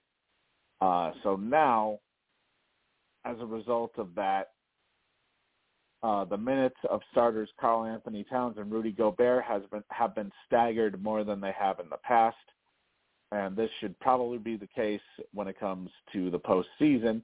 This approach also protects Kyle Anderson's minutes as he excelled while Towns was sidelined by a grade 3 calf strain. Also, according to ESPN's Adrian Wojnarowski, Memphis Grizzlies center Steven Adams with a strained right PCL is unlikely to return during the postseason. He has been sidelined since January with the injury in his right knee. He ended up undergoing a stem cell injection in early March to aid in the recovery process, but it appears likely that the veteran center will not be available during the postseason for the Grizzlies. Xavier Tillman will remain the starting center, with Santi Aldama also of added importance to their current front court rotation. Now, speaking of the Grizzlies, they did just clinch the number 2 spot in the Western Conference for the upcoming playoffs, as pretty much both playoff pictures are officially locked in. The only question is pretty much the only questions come in the Western Conference, as it looks like the top 4 seeds are officially locked in, with the Denver Nuggets, the Memphis Grizzlies, the Sacramento Kings, and the Phoenix Suns all in the top 4. The only question is, what will come of seeds 5 through 8, with the LA Clippers and the Golden State Warriors looking to hang into the guaranteed portion of the playoffs, with the Lakers and Pelicans currently sitting in the play-in tournament. Also, you have the Minnesota Timberwolves and the Oklahoma City Thunder also in the play-in tournament as well for the Western Conference. Although I will say that doesn't come without controversy, which obviously there is stuff to come from that. More importantly, involving the Dallas Mavericks, as they are being investigated by the NBA for apparently tanking to avoid the play-in tournament. And this drew a lot of head scratching yesterday when it was announced that their entire starting 5, or most of their starting 5, would be sat for their game against the against the Chicago Bulls, and only Luka Doncic would dress, and he would only play just a little bit of the game. They ended up, I believe, that he ended up sitting out after the first quarter. The Mavs did have the chance to secure their spot. However, they blew an 11-point lead in the fourth, and it appeared they weren't playing their best basketball. At least that was the consensus on Twitter. Adding insult to injury, though, was Cuban's reaction to his team missing the game-tying shot in the final seconds of the game, which officially ended their chances at getting into the play-in tournament. And he seemed to be smirking, which further fueled the speculation that they were tanking on purpose. And, of course, head coach Jason Kidd didn't really do himself a great job of masking anything either, because he essentially said, yeah, we sat a lot of guys, and it was upper management's decision in the hopes of building a better roster for next season. Now, Dallas gets to hold on to some high draft picks as a result because of the draft pick being protected partially in what was going to go to Brooklyn as part of the Kyrie Irving deal. Now, though, it has been revealed by TMZ Sports that Mark Cuban and the Dallas Mavericks, as a result, are under investigation by the NBA for tanking. And the announcement came down earlier today by NBA spokesperson Mike Bass, who said the NBA commenced an investigation today into the facts and circumstances surrounding the Dallas Mavericks roster decisions and game conduct with respect to last night's Chicago Bulls-Mavericks game, including the motivations behind those actions. And they claimed that a number of the Mavericks' best players were out due to injuries, with only Luka Doncic playing for a little bit over a quarter. I mean, I can see it. This is considered to be a deep draft, so I can see why Dallas would try to inadvertently tank. It would seem I can see why they would try to do that, but still, it's not a good precedent. And also, basically, what they did was, with that draft pick being protected, I don't know the exact terms of the deal, but it sounds like they get to hang on to their draft pick from this year now as a result of that, which essentially screws over the Nets because let's face it, Kyrie Irving, ever since he came over to the Dallas Mavericks in that deal, the Mavericks only won 4 games with Kyrie Irving. And Irving is a free agent this year. Now, it's unknown as to whether or not Irving would actually re-sign with Dallas, but if he does, then many would say that Dallas basically pulled off one of the biggest heists of the century when it comes to the NBA and NBA trades. But hell, I consider it karma, the fact that Kyrie Irving ends up joining this team only for them to suck pretty much the entire rest of the season ever since he got brought on board. So, hey, no Kyrie in the playoffs. It's no skin under my ass. Over in the Eastern Conference, we have the playoff picture officially set. First off, the guaranteed playoff spots belong to the Milwaukee Bucks, the Boston Celtics, the Philadelphia 76ers, the Cleveland Cavaliers, the New York Knicks, and the Brooklyn Nets, all in that order. In the play-in tournament, we will have the Miami Heat facing off more than likely, against the Atlanta Hawks, and the Toronto Raptors against the Chicago Bulls, for the right to face the loser of the Heat and the Hawks. Now, the winner of the Heat and the Hawks will then take on the Boston Celtics in the first round of the playoffs, while the winner of whoever loses that and whoever wins the matchup between the Raptors and Bulls, the winner of those two instances will then face off against the Milwaukee Bucks in the first round. As far as the other playoff matchups, it looks like we will have the Philadelphia 76ers against the Brooklyn Nets and the Cleveland Cavaliers against the New York Knicks in the first round, barring any potential differences here, which, I mean, let's face it, the final 2 games of the season, it's been very hard to bet on NBA games this week because you're starting to see teams sit some of their starters in order to give them some rest before the playoff grind starts. So, as it stands right now, though, in the Western Conference as well, the current playoff matchups are as follows. You will see the Denver Nuggets face off against the number 8 seed, which would be whoever wins Minnesota versus Oklahoma City. That team will take on the loser of the LA Lakers and the New Orleans Pelicans if the current standings hold up like they are right now. Meanwhile, the winner of the Lakers and Pelicans will take on the Memphis Grizzlies in the first round. We will also see the Sacramento Kings take on the Golden State Warriors, and the Phoenix Suns take on the LA Clippers in the first round.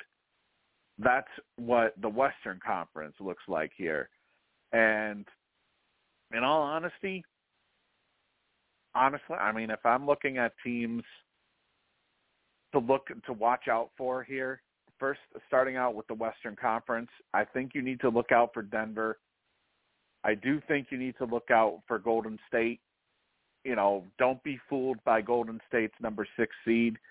Golden State is still a very dangerous team, despite their record being what it is right now. I would also keep an eye on the Memphis Grizzlies. Yeah, they may be without Steven Adams for the rest of the playoffs, but they are still a very dangerous team there. Over on the East, I would look out for the Milwaukee Bucks. Although with Chris Middleton potentially being out, that could be a problem. I would also keep my eye on the Boston Celtics, assuming they decide that they actually want to play consistent basketball moving forward. And I would also keep my eye on the Philadelphia 76ers. But with that being said, I know you guys have been tired of listening to me for the last hour and a half here all by myself. So let me bring in Alex. Alex, it's been a big week for you. In particular, your UConn Huskies taking home the national title. Yeah, Steve, that was awesome. That was a real roller coaster and season for the ages. I mean, no one saw it coming at all, and it just accumulated. It, kind of just reached the pinnacle. Everything turned out perfectly as planned, really. I mean, no losses by single digits. They never slowed down. They just kept rolling all the way to the ring. It was really a remarkable run. I think everyone and their brother is eager to see if they can sustain it. But hey, this is a great way to get recruits, and Hurley's, he's a made man now in Connecticut. I mean, I think now it's just like from here. Now, I think they should be backing like that top echelon for a long while now. They're definitely back where they used to be. Yeah, the thing I'll say that what was really impressive about this run is they did not win any single game by single digits. Every single game of this run was a blowout. Yeah, I mean, I've never seen like they flirted around top 20, top 25. No one was clamoring for the Huskies to win it all. I mean, no one that I really heard. And then they just absolutely went on a complete run. It's like every game they got better. Different guys showed up. Different guys stepped up, and they found different ways to really be dangerous. And then it ended with a bang with the ring. It was really incredible. Yeah, and if you remember what I said last week, I felt that if UConn could stamp their way into the they obviously put themselves in the finals. If they were to face San Diego State, I had felt that they would have no problems. Yeah, and definitely. I give San Diego State. They have some good players, but I mean, come on, it was strange. I mean, I know there's always different heavyweights that get knocked off. That's all part of March Madness, right? But I mean, literally by the end, it was literally like, where are the juggernauts? Where are the old Red Sox or Yankees? Where the old, Jayhawks or Duke Blue Devil type squads where it was like 35-2. All the big dogs were already put to bed. So at the end, it was just like, all right, finish this. Because it was like almost like the games almost got more and more winnable as they kept beating people. It's like they started with the really big dogs like Arkansas, and then it kind of just like, once they proved they could do that a couple of weeks ago, San Diego State, not to take anyone for granted, but. And obviously San Diego State was looking for their first national title. And, I was very surprised that through most of the first half, it seemed like this was a pretty even game. And then all of a sudden, UConn just took off. Yeah. I don't even know if they were playing down or just kind of playing more like what the Huskies look like for the past 11 months or 2 years or 4 years. But, yeah, the first half was like, they've kind of come back down to earth. They're not just rampaging. This might be a different story. And then they just went right back to that red hot, that tremendous run. The second half, they just like turned it back on to overdrive. Yes. For a little bit though, looked like San Diego State was going to hang and maybe do something dangerous, but UConn prevails. Now the question is, will they be able to come back and do the same thing next year? Because they are currently ranked, of course, a very early ranking, but they are ranked as the number one team starting next year. And they will be without sophomore star Jordan Hawkins, as he is currently he has announced that he will leave for the NBA draft, where it is expected that he will be a lottery pick. Yep, definitely. However, Donovan Clingan, one of their freshmen, he has declared plans to return for next season, so he will be back next season. And he's going to be that much better, just natural progression. He's going to be even better. He's projected just probably higher, when he goes to the pros. I mean, your size wins. I mean, in those matches, he's 7'2". He's 18 years old. So, hey, Hawkins, great player, shooter. If you had to pick one, I think many UConn fans, including Coach Hurley, wants Donovan, the 7'2" guy back. So they're good there. They graduate. I mean, Cal gets, and the biggest key, Steve, like college hoops. The biggest key again is going to be reloading. I mean, if they have a really good freshman class, then they're right back where they started, right back where they ended. They better be bringing in some big players. Right. And Jordan Hawkins in the championship game, 16 points, 4 rebounds, no assists. He did have a blocked shot and also a steal against San Diego State. For this season, he averaged 16.2 points per game and 3.8 rebounds, along with 1.3 assists on 40, we'll call it 41% shooting. And a really good player. It seems like his stock has risen quite significantly as a result of this tournament. Definitely, and you nailed it right there. I was going to say, I mean, let's not sell him short, but we weren't exactly gushing over like a future all-star shooting guard. He wasn't like a Ray Allen or Rip Hamilton, or even a Ben Gordon. He was considered like their best player, which is great. And then you even saw in the final, in the playoffs, March Madness, you had different guys. Sonogo was more important than Hawkins. I think Donovan Clingan was probably more important. So, he probably wasn't even the best player, in these tournament games either. So, yeah, big loss, but not like it's not a massive, hopeless void that he's leaving behind. However, though, this is a significant step up, though, for Hawkins when you consider that his freshman year with UConn, he only put up 5.8 points per game. Oh, definitely. I don't mean to take any credit away. I'm just saying it was not like when all that. You remember the last couple of shows we've been talking about it. We were like, wow, he's projected that high. You know what I mean? He just didn't seem like we weren't watching Allen Iverson or Kobe Bryant. He's like, really good shooter, good looking player. But I wasn't like, wow, I can't imagine life without this guy on the team. So it's like, as other guys stepped up, now he's gone. Those other guys are going to just continue to step up. I think they can overcome his departure. At the same point too, it's interesting. You say that they'll be able to overcome his departure. That's going to be a big question as to if they're going to be able to bring somebody in, or if somebody's going to be able to take that next step beginning next year to replace any of his production. Yeah, and I mean, talk about timing. This portal, some people like it. Some people, it's like, I mean, look at the LSU girls. You get like a rotisserie roster. Like overnight, they have 4 new starters. Hey, the men's too. I mean, wow, okay, you want to go to UConn? Well, you know, guys are talking about it at dinner or, you know, at a pickup game over the summer. Wow, yeah, UConn's calling me. I want to go there. They're going to have no problem getting some really, really top flight transfers and, you know, and recruits coming out of high school. I mean, this is a huge win for them for the next couple of years. They're going to be getting some top talent going to Storrs, Connecticut. Yeah, hopefully, especially when you consider the fact that normally when players look at college rosters and looking to transfer, normally you see them going to places like the SEC.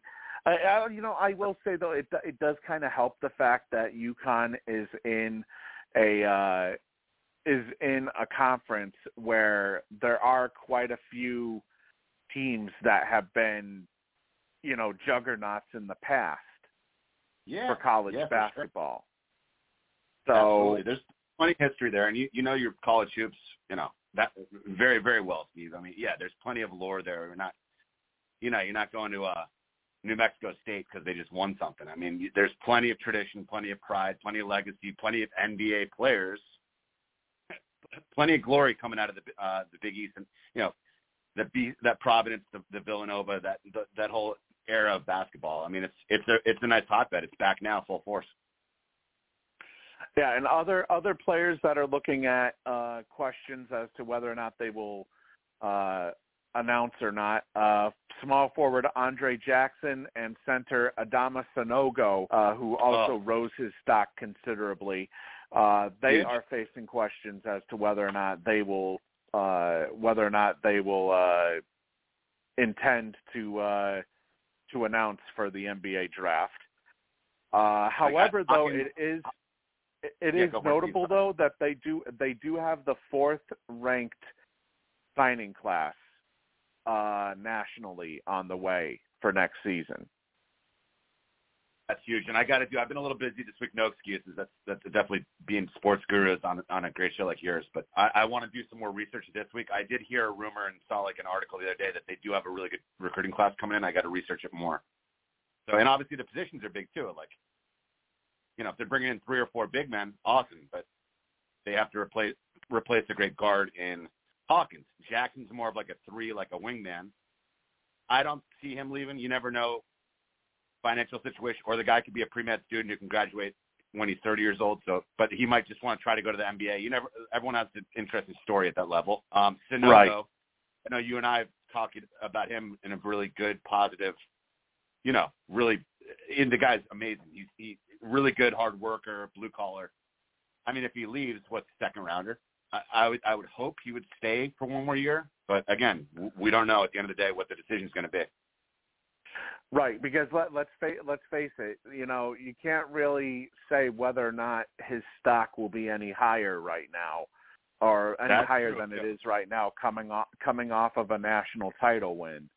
You know, he may look at it right now as, okay, will I even be able to, you know, if I go back to UConn for another year, will I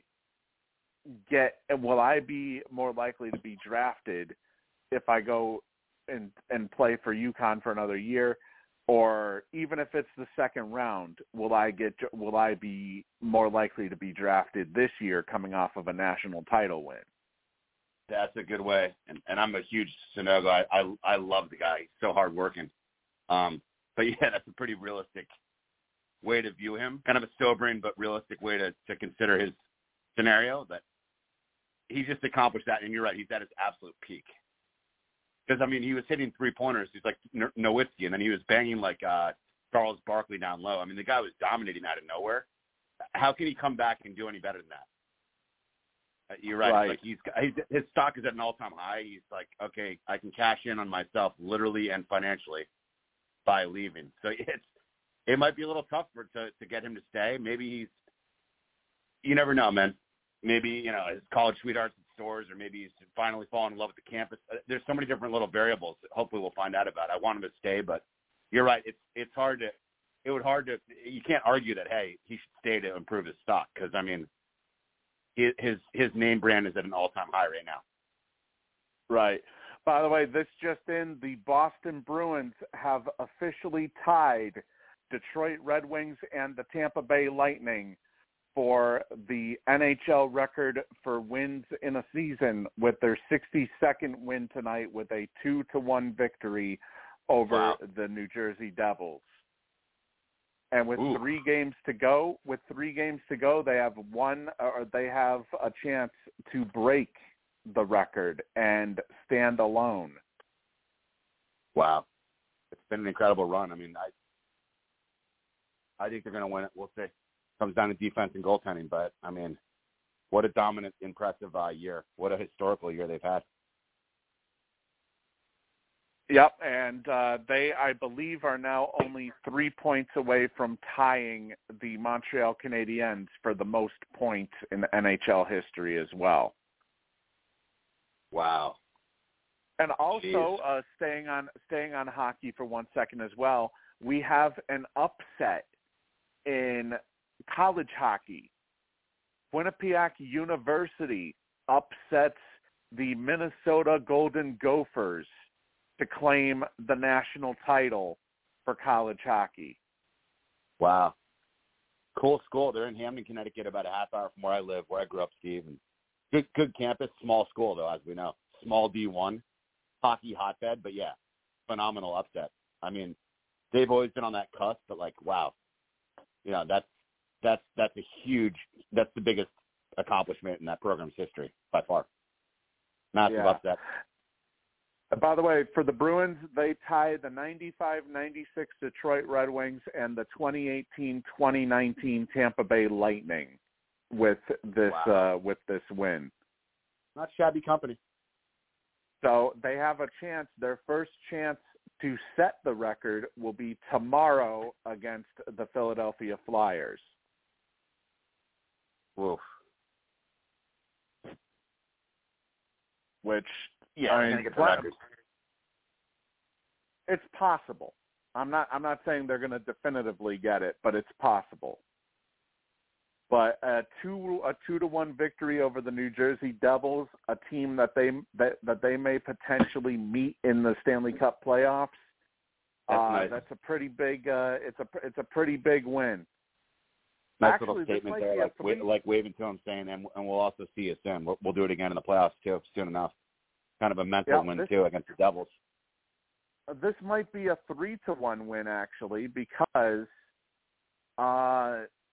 they are looking at whether or not David Pasternak had if the puck went across the line, and on replay it looks like for a second it goes across the line completely. Something that they're looking at right now. But right now, Boston has taken home the victory. Linus Ullmark once again with the win, improving to 39-6-1 on the year. That's just bionic, robotic, cyborg, RoboCop stats. I mean, come on. And he's considered to be the Vezina Trophy winner. Well, many are considering him to be the Vezina Trophy winner for the best goaltender in the league this year. You go to bed, wake up. I mean, you're true,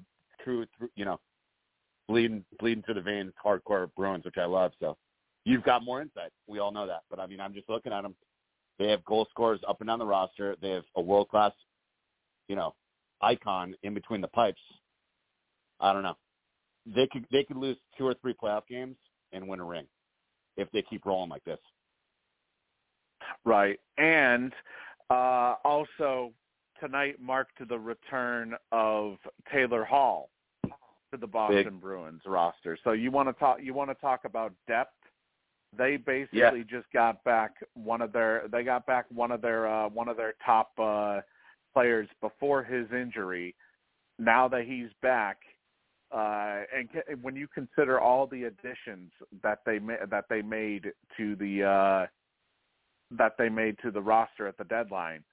The Boston Bruins may indeed potentially lose in the playoffs, but it's going to be a very hard out for any team to oust them. Yeah. Yeah, if someone's going to somehow knock them off, it's going to be a pretty extraordinary effort that no one's really going to see coming. Right.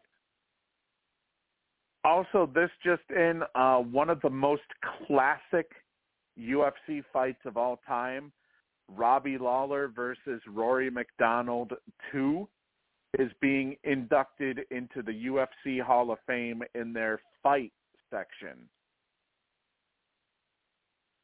This was literally just announced as UFC 287 is on pay-per-view right now, and it was just announced on Twitter. That absolute war from UFC 189 will be officially going into the UFC Hall of Fame in the fight section of the Hall of Fame. That's pretty cool. Let's see. But yeah, you know, going back to UConn for a minute here. One of the other things to look at too, you got to look at some of the other rotation players. First off, it looks like Calcaterra has no more years of eligibility left. He's turning 40 in a month. It's been a good run. I think he's going to be a stockbroker tomorrow. Yeah, no, he's done. 19th year senior. Yeah. We wish him well. Yeah, he's done. Some other players, Elaine and Tristan Newton, they were both listed as seniors on this year's roster, but they do have one season left of eligibility because of the COVID-19 pandemic. Okay. Alex Caravan. And Steve, just a quick 2 cents on him. You saw it. Newton, nice role player. He's like a Josh Hart, like maybe their fifth guy. So he would definitely be really nice to have back. Oh, definitely. Yeah, I think he would definitely serve UConn well, especially when you're looking for depth on that roster moving forward. Yeah, he's like a Jackson, like a nice, defender, smart guy, athlete, good player to have back. Yeah, he's definitely somebody you're going to want to have back. And it looks like Alex Caravan, who stands at 6'8" with a smooth 3-point shot, He is coming off of a redshirt freshman season, so he is expected to be back next year. Nice looking player. Got better every time out there, really. I mean, he's got a little bit better every big game. Yeah, they also expect Hassan Diarra to be back. However, with 5-star freshman guard Stefan Castle on the way, it looks like Diarra will have trouble carving out a steady role again next season, even with 2 seasons of eligibility remaining. So an excellent perimeter defender, but his role basically decreased as the season went on this year. So Diarra, if anything, will be there in case of injuries, if injuries pop up. But other than that, looks like Stefan Castle is going to be the big man on campus coming in at guard. And not for nothing, he does play well. No, I mean he's listed as a shooting guard. I think you know it is. It's awesome, but there's so many different articles and scouts and different projections. I mean, he's listed as a shooting guard, then he plays point guard. He sounds like a tremendous player. So he's definitely the guy that can fill in for Hawkins. But I mean, obviously, the more good guards that return, the better. Yeah, I mean, this guy's Castle sounds like the real deal. Like, right away, he could score 15 a game. He could be one of the best Huskies the first month of the season right away. Right. By the way, like I said, the Huskies are listed as number 1 on the and 1 rankings heading into next year. Arkansas, they have fallen 4 spots, and that is because their leading scorer, Ricky Council, has announced that he will be entering the NBA draft, and he has given no indication that he plans to maintain his college eligibility. So now, Arkansas moves from number 12 all the way down to number 16. Your top 10 for looking at next season, you have UConn at number 1, and it says it's based on the Huskies returning 5 of the top 6 scorers next year. The only player not returning is Jordan Hawkins. So they're assuming that almost everybody will be returning next season, along with a top 5 recruiting class. And a quick little tidbit: this guy Castle sounds more than just a point guard. He's 5-star recruit from Georgia, apparently in Georgia. Obviously, athlete hotbed, and he's 6'6". So I mean, this guy could be like superstar style. I mean, he's bigger and faster. It sounds like than Hawkins. So he might be their best player right out of the gate. He sounds like that tremendous of a talent. He's got to do it, but I mean, this guy's got some crazy skills. Question is, though, will he be able to live up to it, though? Because we saw what happened with Nick Smith Jr. this year. With Arkansas. Once he got injured and he never got off of his feet. Yeah, and I mean, come on, potential is the most dangerous word in sports. I know he's got a lot more hard work. Nothing's a given. He could be a total bust, but they're saying this guy should be really fabulous. We'll see if he follows through, has the work ethic, keeps on the straight and narrow. There's a million different ways to fall off course, but like skill-wise, this guy's through the roof. We'll see what he does. Yeah, I would not be surprised though. It sounds like UConn will be the favorite to win back-to-back national titles next year. I mean, if you have a 6'6" star guard, and then you have maybe Sanogo back, definitely the 7'2" big man back. Right there, you have sounds like 2 lottery picks. You got a 7'2" big and an awesome 6'6" point guard, and then you got some of these role players coming back. I mean, sounds pretty lethal. We'll see. Right. Then starting at number 2, they have Purdue listed at number 2, and it says that they're expecting that the top 7 scorers from the team that won the Big Ten national title, from the Big Ten regular season title, is expected to. All 7 of those players are apparently expected to return next season, and obviously Zach Edey has a decision to make, but right now it looks like they're projecting him to. He didn't show up. I think his mom. Great story, great kid, but I mean, come on, he was like a Houdini. He didn't even show up. He's like Chris Angel disappearing in the biggest game. He definitely, for his manhood and for his draft stock, he has to go back for one more year. That's talking about a team with talent. They're probably more talented than UConn ever was. The roster. I mean, 2 or 3 years in a row, these guys just collapses. So I mean, come on, they're like so overdue. They just absolutely, they just crap out, mystifying. I don't know if that's coaching or what. On the number 3, they have Marquette. Then number 4, they have Miami. Number 5, they have FAU. Wow, nice. Number 6, they have Alabama. Number 7, they have Duke, is UCLA. Number 9 is Creighton, and number 10 is Kansas. So Kansas falls all the way from number 1 to number 10. Yep. Power of a big march, the power of a run or the power of a collapse. You see it there, and then look on the flip side, on the positive side, to a team like FAU. What are they, 4 or 5? You just said.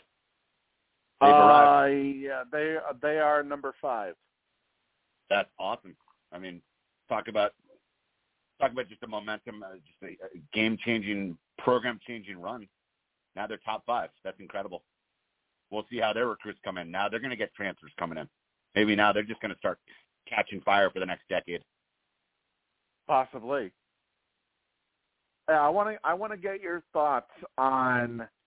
Obviously, I messaged you about this earlier this week, and I brought this up obviously earlier in this podcast. The WWE is now under the same banner as the UFC, being officially sold to Endeavor. for a value of $9.3 billion is what WWE is estimated at now as a result of this deal. Endeavor will own 51% of the new company. The new combined company, UFC and WWE, are going to be combined, basically, while WWE shareholders will get 49% of the deal. And it says that Ari Emanuel, who Vince McMahon has apparently known for like 25 years, is expected to act as the chief executive of both Endeavor and this new company. Vince McMahon will expect to be the executive chairman of the new company, while Endeavor President Mark Shapiro will also work in the same role at this new company. Mark Shapiro, formerly of ESPN, he was big in hockey through the years. I interned over there. Funny guy, bit of a prick, but a lot of the bigwigs are. Yeah, I mean, overall, I view both sports. I really love both. I'm not hardcore. I'm not going to sit here and speak 3 hours on different stats and title holders and stuff. I just don't know enough. But yeah, I think it's perfect for the fans. They're both awesome. I love both sports, and their entertainment, and they're fierce, incredible athletes too. I think it's perfect. I mean, Vince didn't leave. I mean, we were talking about this a couple months ago, Steve. You know, somehow, some way, that guy wasn't going to go far. He wasn't going to become a secretary somewhere. You know, he was going to still become involved even after all the craziness. Right. He wasn't going to stay far away from his baby. Now, new family, same bloodline. I brought this up earlier tonight as well.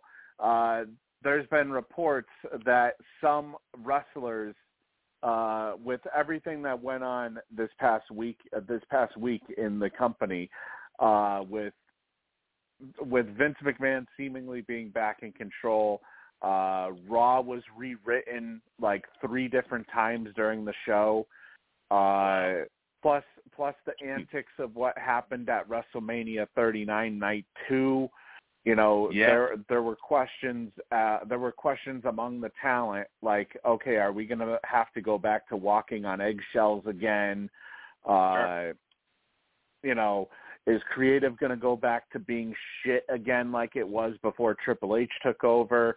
I mean, you're starting to see some wrestlers talk about potentially walking out on the company, or just allowing their deals to expire and not even negotiate any new deals.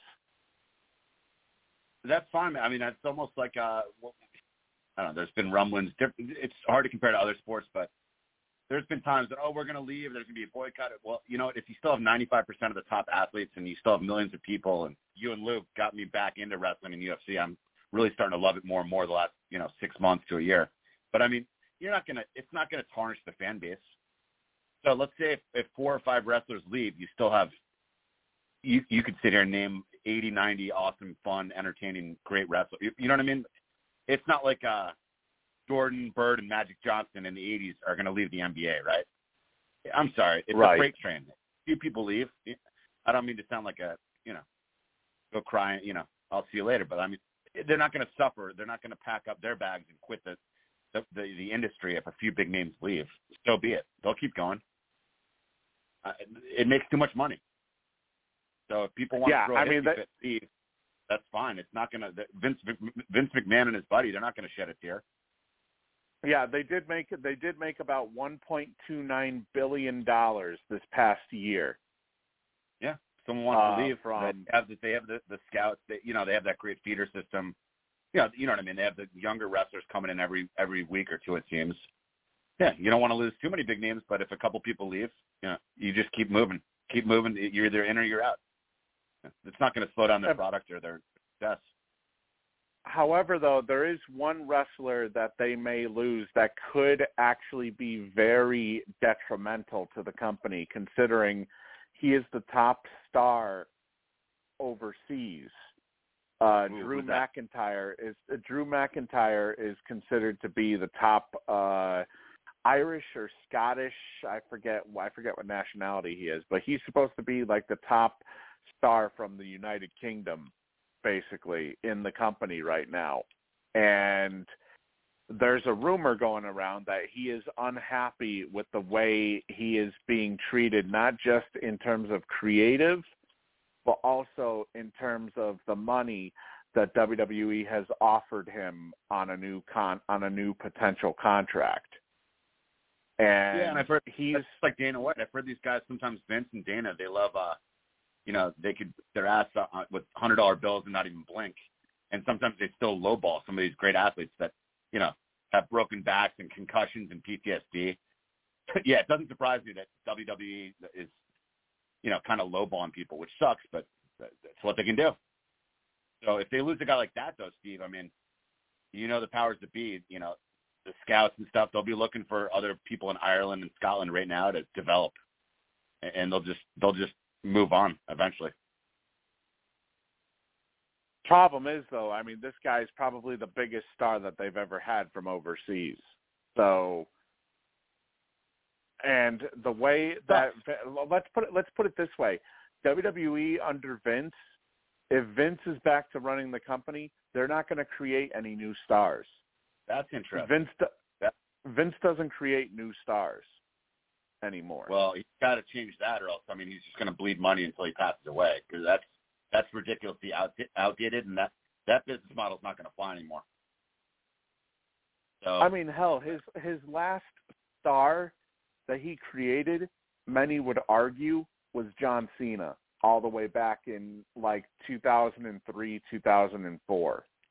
Yeah, I didn't think of it that way. That's very interesting. Or no, actually no, I'm wrong. I should say Dave Bautista probably from 2005. Okay. Dave Bautista would be more, along those lines. But still, it's 18 years. 18 years. It's been a while. Yeah, and here's the thing: they had the opportunity. I don't know if you paid attention much to the most recent WrestleMania. They had the opportunity to create a megastar in Cody Rhodes by having him dethrone Roman Reigns, who has held the title, in particular the Universal title, for, let's see, what is his number at now? It's in the 900s. Wow. Hang on. It is at 951 days that he has held the title. I get what you're saying. Perfect opportunity to kind of pass the torch. Obviously, still keep Roman Reigns in play for 3 different revenge matches down the road. But yeah, maybe time to pass the torch and share the ratings and share the glory with someone else. Yeah, Dusty Rhodes is like big up, and they're just not being savvy enough marketing by not kind of shifting gears over to Rhodes. You're right. I noticed that. And it just kind of told me, it just kind of said to me, as I said earlier tonight before you joined on, I said, at this point, they might as well just have him hold the title. If, like, Cody Rhodes was the last opportunity that they had, really, to take the title off of Roman Reigns. Because if there's nobody that they will be able to build that would be realistic enough to be able to take that title off of him at this point. If you're not going to have Cody Rhodes take it off of him, they might as well just have him hold on to it for like the next 7 years so that they can break Pedro Morales' record or whoever currently holds the record for the WWE Championship. I mean, it's sad at this point, the fact that it also, they already had T-shirts printed that he wore at the post WrestleMania press conference that said they gave T-shirts that said WrestleMania champion for whoever the champion was for each specific title, and they already had Roman Reigns fucking wearing it. So it's like, yeah, that's a little bit off. why do you even put on the show then? If it's obvious you already had the title, you already had the T-shirts planned out, and you probably have a T-shirt planned out for whenever he passes 1,000 days. And I'm sorry, come on, man, but let's call a spade. That's also a damn slap in the face to fans. I mean, come on, at least build it up a little, please. Come on. Or we just you want us to just tune back in 2 years or 3 years when we think he's going to lose? Like, that's kind of playing with the fans' psyches and kind of insulting to their sports knowledge too. I mean, he's held on to it for 951 days right now. Bruno Sammartino's record is 2,803 days, and if there's realistic talk that they want him to break Bruno Sammartino's record, you might as well have fans tune out for the next 6 to 7 years. And then come back in 7 years when he finally drops it. Yeah. Looking at it again, I'm still learning more and more about wrestling. But, it doesn't seem like a brilliant marketing play here. Kind of playing with, just kind of taking fans for granted. You got to have some mystique and some intrigue and some different, out-of-nowhere storyline changes here. A little bit of, surprises. Come on. Yeah. And it kind of brought up what a WWE Hall of Famer recently said. Kurt Angle said, obviously he's an Olympic gold medalist. Anybody who doesn't know Kurt Angle, who doesn't know who Kurt Angle is, look up your Olympic history. You'll know who he is. He won the gold medal with a broken fucking neck. One of the total badasses. Yeah. The whole thing about from what he said, he basically said, this isn't this isn't where the era where they have territories anymore. It's not like there's territories where wrestlers weren't on television. It's not like back in the day when wrestlers weren't on television every single week. And people would actually have to pay to go to the shows to watch these wrestlers wrestle. It's not like wrestling was on TV all that often. Like Bruno Sammartino, there's a reason why he held the title for 2,803 days. Because he was the big kids. They take their kids, their grandkids to a wrestling WrestleMania or something that's 5 weeks away, and they drive 4 hours to go see it. Now it's a lot more fluid. There's a lot more matches, TV, on the internet. I mean, they have to be more creative and change things up much quicker now. They're really playing with fire. Yeah, and I said this when I was talking with one of our producers, with Jim, who's been on the show a couple of times. I said, if they do not do this with Cody and they decide to keep the belt on Roman, I don't have any problems with them keeping the belt on Roman as long as they have a direction that they're going, in terms of story. But to me, it was like now they've set it up to where Roman basically gets to take the next pay-per-view off, and they're basically counting down the days to until he breaks the 1,000 day mark as champion. Fire. Taking the really knowledgeable hard fans for granted, and they're playing with fire. That's it. Yeah, it's basically I told Jim, I said they are not going to Cody is not going to get as big of a reaction as he would have gotten at WrestleMania if he had won the title. I've heard some people say, "Oh, well, he'll win it. They'll have him win it at SummerSlam." Nobody's going to give a fuck about SummerSlam. WrestleMania is the one big event that title changes like that are expected at. Yeah, I mean that's the creme de la creme right there. It's just kind of like a dissatisfactory, it's like an NIT championship. That second rank, that second tier, it doesn't mean as much. You're right. They should have that happen in the best venue, the biggest spotlight. Yeah. So if he wins the title at SummerSlam, nobody's going to give a fuck about SummerSlam.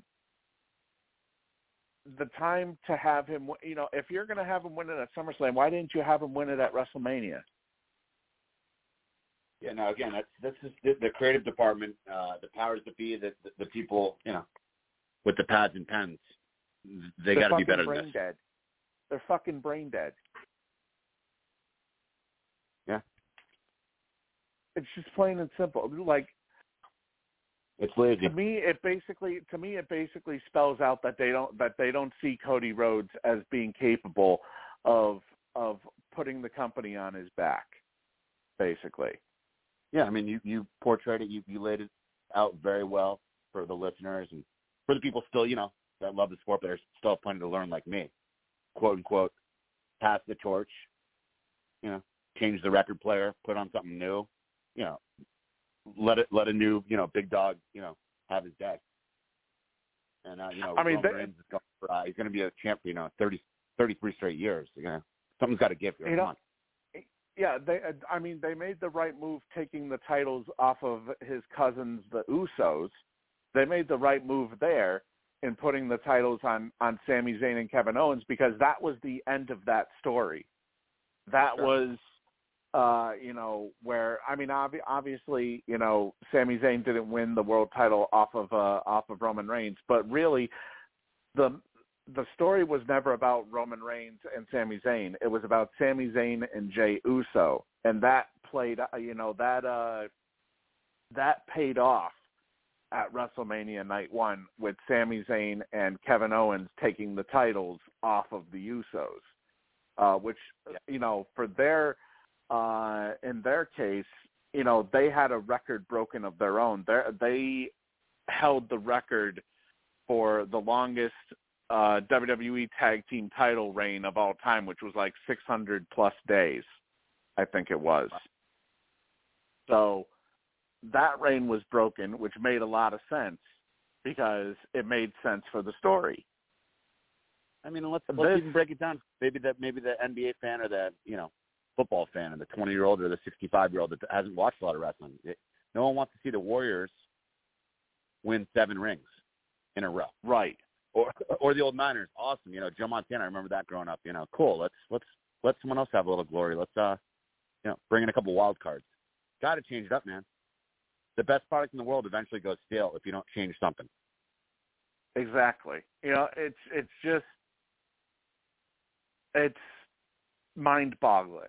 Honestly, it's mind-boggling what they decided to do with this. And even Jim texted me right after it happened, and he basically texted in all capital letters, "What the fuck?" Like, what the fuck just happened? Did they really go this route? And, I told him, I said, I'm real glad that I stayed up to watch this when I could have just gone to sleep and woken up the next morning and not be surprised at all by the result. Yeah. I was really fucking pissed.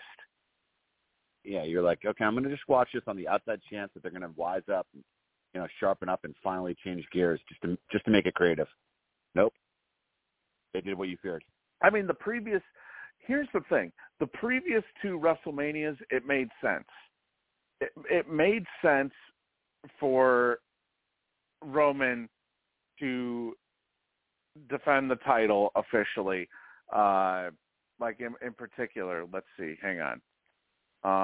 WrestleMania 37. It made sense for him to defend the title against Edge and Daniel Bryan because there he was still at the beginning of his title reign. He was starting up the whole tribal chief thing and whatnot. So it made sense for him to keep the titles there. It made sense for him to keep the titles at last year's WrestleMania, where he wrestled Brock Lesnar, officially unifying the titles, where he would get or he would keep his Universal title and he would win the WWE title. It made sense for that. Sure. This one made absolutely no sense whatsoever. Well, it's just lazy scripts, lazy creative department, and maybe it'll catch up to him, bite him somehow. Another thing that didn't make sense, and, I'm going to get off of wrestling in a little bit here, was one of their biggest stars that they've had in recent memory, one of their biggest African-American stars, Bobby Lashley. Oh, they yeah. Keep him, they keep him off of WrestleMania this year by having him win the Andre the Giant Memorial Battle Royal on SmackDown the Friday before. And then all of a sudden they have him come out in order to fill up time. Instead of putting him in a match, they have him come out with the Andre the Giant Memorial Battle Royal trophy and parade it around, basically, like it's some sort of big fucking accomplishment, and just have him walk backstage after that. That's where people are going to get cotton candy and double fisting beers, doing whatever on their phones. Oh yeah, this guy's out. Let's kill a couple minutes. Yeah, whoever, get him off the stage. He's done. It's like the dude could have just gone home after Friday night. And keep in mind too, this is a former world champion too that they did this to. I know him well. I mean, Lashley's awesome. It's basically a gigantic slap in the face. I mean, there were plans to put him in a match against LA Knight, who many people may remember him as. Oh my God, who was he in TNA? Hang on. LA Knight. He was Eli Drake in Impact Wrestling. A lot of people remember him from, but. He became LA Knight when he came to WWE, and he got massively over with the crowd. Sure. And instead, they decided to keep him off of WrestleMania, even though there was a rumor that he would wrestle Bobby Lashley at WrestleMania in an impromptu match. And instead, they give that spot to Shane McMahon, who ends up paying homage to his father by tearing his quad in an impromptu match against The Miz, much like his father years ago did at the Royal Rumble when he tore both of his quads, just trying to get into the ring. Tore his ankle monitor off and his quad, just like his father. Yeah, curious God. Lately, so that they won't celebrate a legend like Lashley, and they won't praise a young blood, a newfound talented guy like Cody Rhodes. So they're just kind of just riding this driving 55 instead of changing gears and speeding things up and making things a little bit more exciting. It's weak. It's boring, conservative, and it's risky. I'll tell you right now, I know exactly how Vince works. If he is officially back in control, he's going to be calling Goldberg to have him sign a new deal and come in and challenge Roman Reigns again, and give Roman Reigns a very easy victory. I guarantee you that's exactly what's going to happen, because many major fans, diehard fans, have seen this shit from Vince so many times over the last however many years. Yeah, it comes as no surprise. Pretty slow, so I guess him still, not straying far from his baby. Maybe it's just not good for his baby anymore. Not good for the sport. They're getting exactly. This doesn't sound too enticing to the casual fan who's they're trying to hook. You're not gonna sustain and retain some of the loyal fans who are getting fed up, and you're certainly not going to get the new fans. It's the same person every single time you tune in, if nothing exciting changes. It's not a recipe for more ratings. It's a recipe for mediocrity. That's what it is. The thing is, in terms of Roman Reigns, I don't have a problem with him keeping the titles as long as it makes sense. Let it look justifiable and legit, not just totally half-ass and backdoor. But then what they did for, I say that, and then what they did this past week on Raw, it looked like Cody Rhodes was going to challenge Roman to a rematch for WrestleMania Backlash. Instead, Brock Lesnar attacks him in the main event, and it sets up Brock Lesnar versus Cody Rhodes for WrestleMania Backlash, and Roman gets to have the pay-per-view off. Wow. So basically, I clearly very easily see what they're doing with this. They're going to have they're going to have Cody Rhodes fill the role of John Cena, where he gets his ass kicked by Brock Lesnar the entire match, only to win at the very last second, like what happened a couple of years ago. My first name's Alex. I'm definitely not some wacko piece of shit like Alex Jones, but let's look at a little conspiracy. Let's go out on a branch. Maybe Roman Reigns has some ridiculously bad dirt on Vince McMahon. Maybe he's literally untouchable. Maybe he's like calling the shots. I mean, does that sound far-fetched? I mean, why else is he like bulletproof and literally he's going to, just retain the belt for the next 40 years? What's going on here? I wouldn't go that far because, if anybody had dirt on Vince McMahon, there would be a whole bunch of people that Vince has dealt with in the past that could very easily unleash some of that dirt. So I don't think he has any dirt on Vince. Yeah. But still, I mean, it's a very good conspiracy theory, but there's been so many people that have dealt with him in the past that they could have, if they wanted to, they could have released whatever information they have on Vince. Sure. Yeah. This sounds ridiculous, preposterous. Roman Reigns, apparently just always going to be the champ now. It's not good for the sport. Unless the only thing that I feel will redeem it is if Roman loses it at next year's WrestleMania. If they do something where if they do the long-term thing with Cody, where Cody challenges him again next year, kind of like what they did with John Cena and The Rock, where John Cena lost to The Rock at WrestleMania 28, and then he wrestled him again at WrestleMania 29, but this time The Rock had the title. Because the first match was just a regular match. Nobody had the title. But then The Rock had the title. The Rock then lost to John Cena at WrestleMania 29. The Rock went away for a little bit.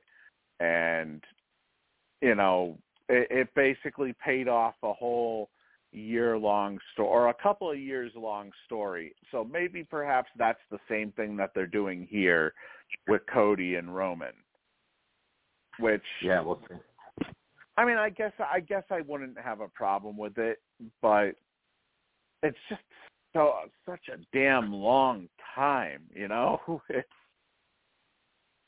It's kind of like, can I really wait another 365 days for that to take place? Amen. Anyways, going over to the NFL. We do have some news that came out. According to Pro Football Talk's Mike Florio, who reported earlier this week that the Patriots have shopped Mac Jones to several teams during this offseason. Your boy's on the block. And it says here that, according to Florio, some of the teams they've talked with are the Raiders, the Texans, the Buccaneers, and the Commanders. Buccaneers, perfect sense. Commanders wake up every day desperate for a quarterback. Yeah, those all make perfect sense.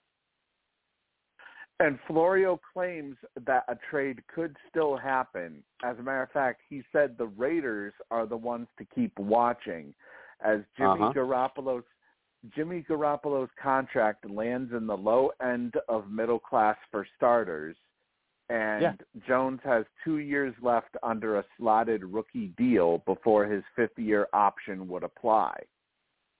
I mean, salary cap-wise, they could have a battle. Hey, Jimmy, we know we brought you in. We never said we were marrying you for a decade. Now you're fighting Mac. Let the best man win out of training camp. Yeah, basically, it sounds like they could afford under their current, under their current,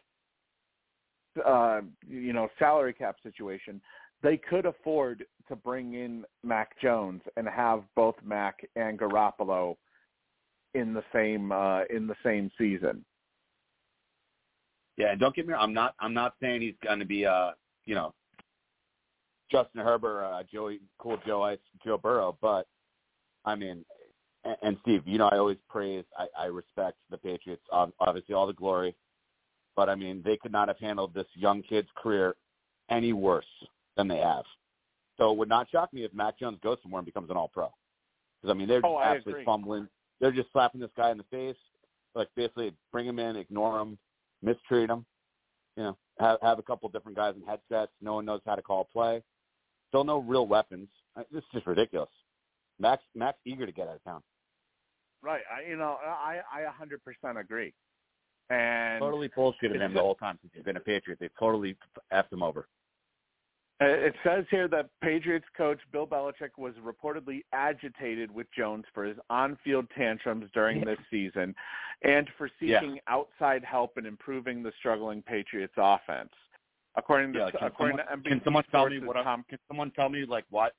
me why they're ruining my career and running blind? Like, is there any leadership that's actually dialed in? Like, I thought Bill Belichick was a guru, and they're just mistreating me. Like, Mac's got a lot of really good questions that he's asking because they're not acting normal in New England. Yeah. And according to NBC Sports' Tommy Curran, he said that it really pissed Bill off, and it's possible that the Patriots could take a quarterback in the draft if they deal Jones. and do the same thing over. Yeah. They could, and as a matter of fact, they're looking at potentially Anthony Richardson. Oh, my gosh. Give me a break, dude. Yeah, he can throw a ball into the stands on 3rd and 4. The absolute opposite of a ball control, smart field general. Sorry. Plenty of potential, but, I mean, so raw, so erratic. And that'd be a disaster. Give me a break.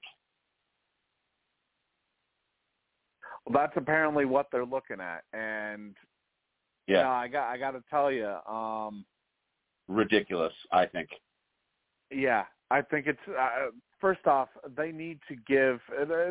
Here's the thing that kind of. That guy's such a project. He's not on the timeline of Bill Belichick or anyone. He's 3 years away from being a starter. Still no weapon, right? And they're worried about bringing him in. Get a damn wide receiver, and then look at Mac Jones as a good coordinator, and give him 17 games. Give me a break. What worries me about Mac Jones is the fact that I honestly think that there's merit to this story, and the reason being is because why else did the Patriots decide, you know what, we're not going to bring back Mac's favorite receiver, we're not going to bring back Mac's guy, we're not going to bring back that's Jacoby Myers, we're not going to bring back Damian Harris, Mac's number 1 running back. And also Brian Hoyer, who was Mac's mentor in the big leagues since being drafted. They speaking out and kind of rocking the boat. You don't speak out against Bill, or else you're on a one-way ticket out. Right. You don't go against Bill. And so Mac said, "Hey, what's going on here?" And Bill's like, "Shit, this guy's talking junk. Get him out of here." That's what makes me think that there is merit to this story and that he may not be on the Patriots roster week 1.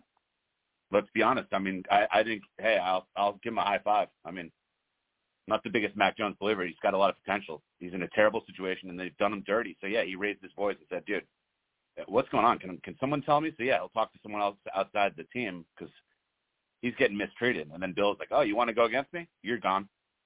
That's Bill's ego right there on center stage. I'll tell you right now, I would not be surprised at all, and I know this is very un-Patriot-like, considering the fact that they don't like to pay high stars. I would not be surprised at all if they wait until after the draft, trade Mac Jones, because after the draft, you're going to see which quarterback or which teams are quarterback needy, depending on if they don't take quarterbacks in the draft. Yeah, it's going to shake a couple things. It's going to answer some questions. Yep. You trade Mac Jones either during the draft or after the draft, and then they will sign Lamar Jackson.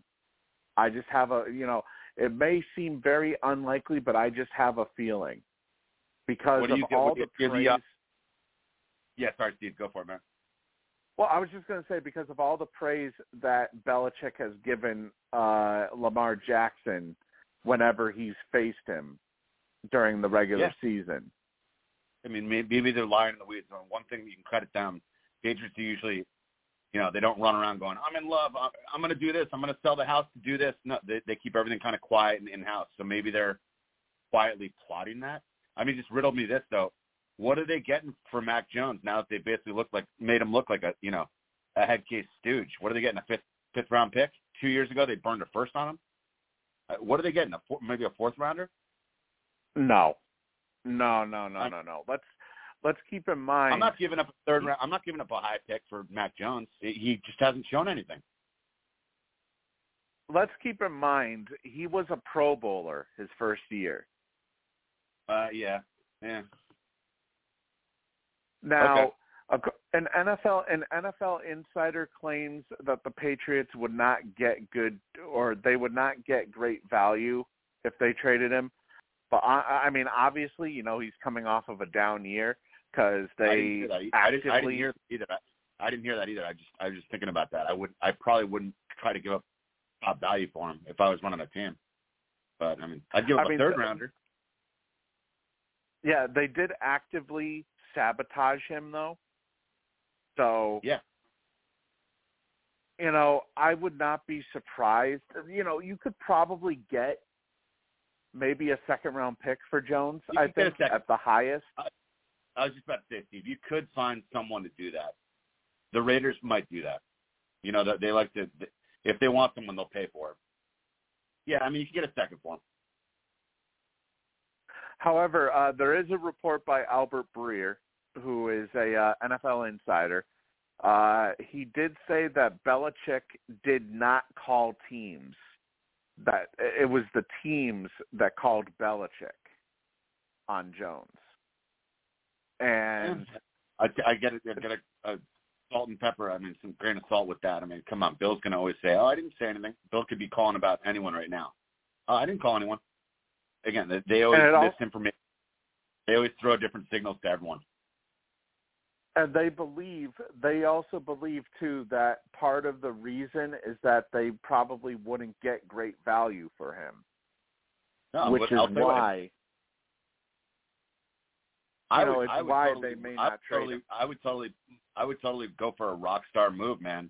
I mean, Bill's not getting any younger. If I were Bill, I'd want to do one more run and say, look, I can win without Brady. I would try to get in on Aaron Rodgers even. But like you said before, Steve, which I love, Lamar Jackson. I don't know what they're doing. I mean, get someone like that, and move Mac. And, maybe you do get a second rounder. Just move on, get a receiver with that second rounder, and then, boom, you're 12-4 next year. Right now, the Patriots are going to be 9-win team, 9-8. They're going to be they're going to be back to 8-9. Yeah, they're not doing what's anything. Going to happen. You want to shake it up and either get really good or just at least take a swing for the fences. How often is a Lamar Jackson and an Aaron Rodgers readily available in an offseason? True. Go get them. I mean, in my opinion, though, I would not. I would actually want to hang on to Mac Jones because he has proven that he can he has the arm strength to get the ball downfield. Yeah. He's proven that he can throw. The problem is he dealt with a dude who's maybe the most idiotic coach offensively that I think we've ever seen in the NFL. He had no reason coaching the offense. And we're beating more drums, than Rush or the mighty John Bonham Led Zeppelin. We're beating all the drums, but just to keep beating that one drum, though. I mean, if you are going to keep Mac Jones, get a number one. DeAndre Hopkins is basically yelling at his agent, keep telling the Patriots, I want to be a Patriot. Bill's like, no, we're not making a move. Dude, you're not going to win with 4 different number 3 receivers. So if you're going to keep the kid, surround him with weapons. Otherwise, you're an 8-win team. So if you're going to go for it, surround him with weapons or get rid of him. This is the problem, though, is that if Bill pays anybody, he only pays defensive guys. Good for him, dude. That model, because defense is his specialty. Time's running out. He needs to swing for the fences. Get one guy. Yeah, it's not going to crush your cap to get a DeAndre Hopkins. It's not. No. And again, how often is he available? Make a move now or whatever. 5 years from now, you can go, well, maybe I should have done something. Well, now's the time. Do it now. And what I read, do not be surprised if Belichick is massively on the hot seat. Do not be surprised at all. If they have a bad year this year, do not be surprised if he gets fired. Guy should be sleeping on a bed of lava at this point. He should be burning. His ass should be on fire. I mean, give me a break. He's been absolutely coasting on that job for 2 or 3 years now. He needs to really wake up, and they need to get back in the playoffs, or else this story's done. He's gone. Yeah. It's, basically the consensus is that Robert Kraft is running out of patience, essentially. Good for him. That and there I know has you to are. be some sort of. I know a lot of great proud Patriot fans like yourself are running out of patience. I mean, this is unacceptable. Yeah, if anything, we're just pissed off that Belichick is seemingly actively ruining the development of Mac Jones. 100%. That's what Patriots fans are pissed off at. It's absolutely unexplainable. And sorry, you're not the moron, the Denver coach who had them kicking, Russell Wilson. He's not some rookie head coach, or he's not a deer in the headlights. I mean, Bill knows better, so he's obviously pissed off. He doesn't want to be there. He's already halfway, on an island in Maui, retired. If he doesn't care, get out. If you want to be here, you better work hard. There's a lot of young coaches like McVay, when he was doing well, or Sirianni in Philly. A lot of people want to be the next coach of the Patriots. So either, step up or get out. Exactly. It's just mystifying, honestly, Alex. The everything that has gone on, and with such a proud historical, background. I know I say that a lot, but it's true. With these different, franchises, it's like they know better, and this coach is he just obviously doesn't care. So it's just like it's time to change it. It's time to change it up, man, for the fan base. It's not fair to them. Right. I mean, look at it this way. How can you have a quarterback go from having a solid rookie year to all of a sudden just completely collapsing, like we've seen out of this past season? How can somebody take that big of a step back? It's got to be, 99 times out of 100. You don't have to be Nostradamus or a guru. I mean, it's got to be coaching or something behind the scenes. So yeah, good for you, Mac. You spoke out about it. If something's not right. Yeah, it's just honestly, it's just mind-boggling. The fact that Bill thinks that he can still win with very minimal talent. I mean, this is a guy who brought in Kembrell Tompkins and what the fuck was his face? Aaron Dobson, I think. This is a guy who brought in little pieces for a guy who was on his way to being the greatest of all time.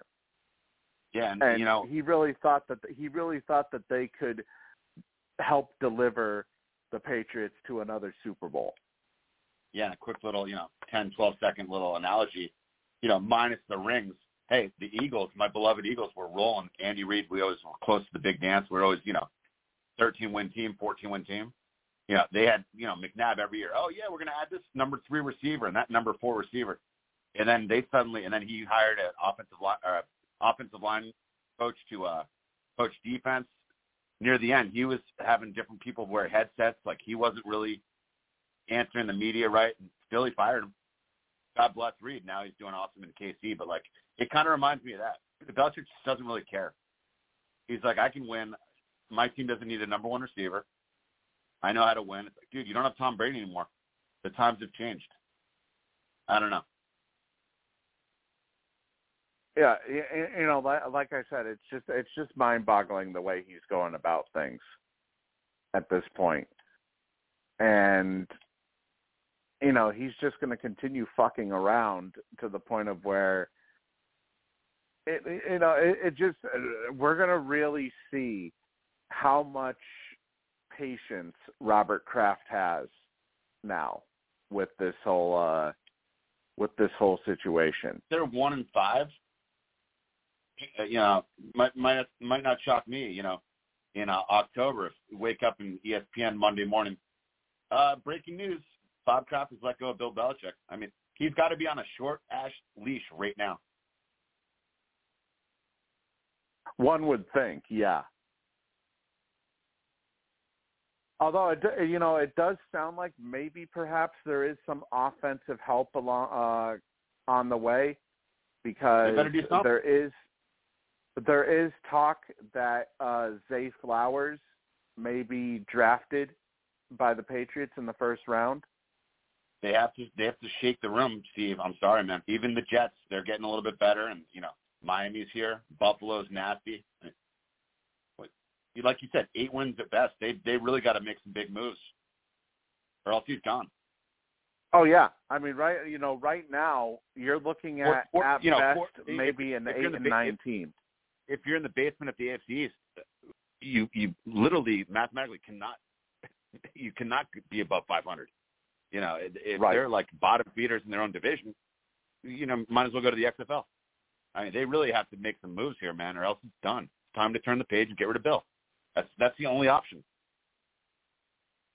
Yeah, and it doesn't help either the fact that you look at the AFC East right now, and the Patriots are probably looking at being in the cellar of the AFC East, if anything. Which is there's no excuse. That feels weird for me to say that.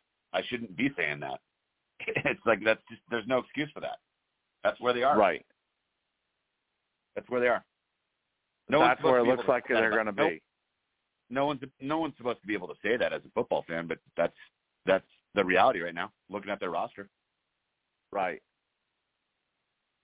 Also around the league, former Cardinals executive Terry McDonough has apparently brought an NFL arbitration claim against Cardinals owner Michael Bidwill for gross misconduct, including cheating, discrimination, and harassment. McDonough claims that his career opportunities dried up after he and then Cardinals coach Steve Wilkes objected to going along with a scheme to communicate with former Cardinals GM Steve Kern, then on a league suspension for DUI, via burner phones. He also claims that Bidwill created an environment of fear for minority employees and reduced 2 pregnant women to tears after screaming at them with abusive and bullying mistreatment. The Cardinals have responded to this arbitration claim in a statement calling it wildly false, reckless, and an opportunistic ploy for financial gain. Yeah, we'll see, man. Oftentimes where there's smoke, there's fire. Sounds like there's a lot of smoke in that house. So, yeah. Yeah. Of course, big shot attorneys are going to act like he's Mother Teresa. I bet $10 there's something going on there. Exactly, because why else would it come up? And obviously, of course, that the owners are going to defend each other. I can't look at the guy's finances. I'm assuming the guy's probably almost like a billionaire. But if you don't go along with them and don't cover something dirty, and they let go, yeah, that's career. you're almost ruining that person's career. So I'm glad that those guys are going against that owner. Good for them. Good for them. Yeah, and you know that the owners are gonna of course defend each other. So, of course, I mean it shouldn't really come at much as of a surprise to people when it comes to the owners. You're fighting like big corporation, big pharma. It's not going to be an easy hill to climb, but kudos to them for having the balls to raise their hand and hope their attorneys are good. And it's going to be ugly, but hey, go for it, man. If someone mistreats you, go to bat and speak up. Exactly. By the way, John Elway, apparently he is officially stepping away from football for good after no longer being with the Denver Broncos in a contractual basis. He has officially walked away from the game of football. I think the last straw was they had like a charity Madden tournament, and you had to run a franchise, and Elway logged in and literally still cannot pick a decent quarterback after 200 chances. So he just said, you know what, I'm done with football. I mean, the guy literally cannot pick a quarterback. Pretty sharp. I nailed that one. Yeah, I mean, literally. Yeah, like the quarterback whisperer. It's like Michael Jordan can't pick a roster in Charlotte. Yeah, Elway just could not identify a good quarterback. Shocking. Yeah. Speaking of quarterbacks, too, Ravens general manager Eric DeCosta has said that there is a possibility that the Baltimore Ravens will take a quarterback in the first round. Yeah, got to plan for life without the man. If the man says he's leaving, or, the leader, then plan for life the next day after, man. It's all being smart. They don't want to do it, but they're making their plan. I mean, even though they're negotiating right now with him, so it sounds to me like maybe perhaps the negotiations just aren't going well, period, and that he's on his way out. Also, could be a little bit of Lamar. If you really don't want to be here, for $100 million a year, then we're planning for life without you. So they're kind of sending a signal right there by talking about drafting another quarterback. They're kind of pushing him to hopefully, agree to something. I mean, this is it. Exactly. But I hope he goes to New England, Steve. I hope he goes to New England. Hopefully. I mean, it would definitely if they're gonna move on from Mac Jones, they're gonna have to replace him with somebody.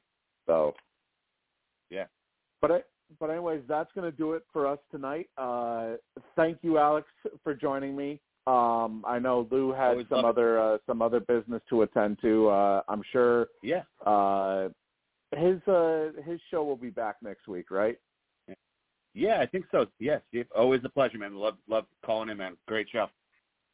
All right, and a reminder for Survivor fans, this upcoming Thursday night, the Survivor 44 recap show returns on the Missy AE podcast, so be sure to tune into that. And anybody who hasn't done so yet can check the archives at blogtalkradio.com/MissyAE or go to iTunes, Apple Podcasts, Amazon Music, Google Podcasts, iHeartRadio, Spotify, and any of the other major networks. So everybody have a great Easter weekend, a great rest of your Easter weekend, and we will see you guys next Saturday night for another edition of Sports Whispers Weekly.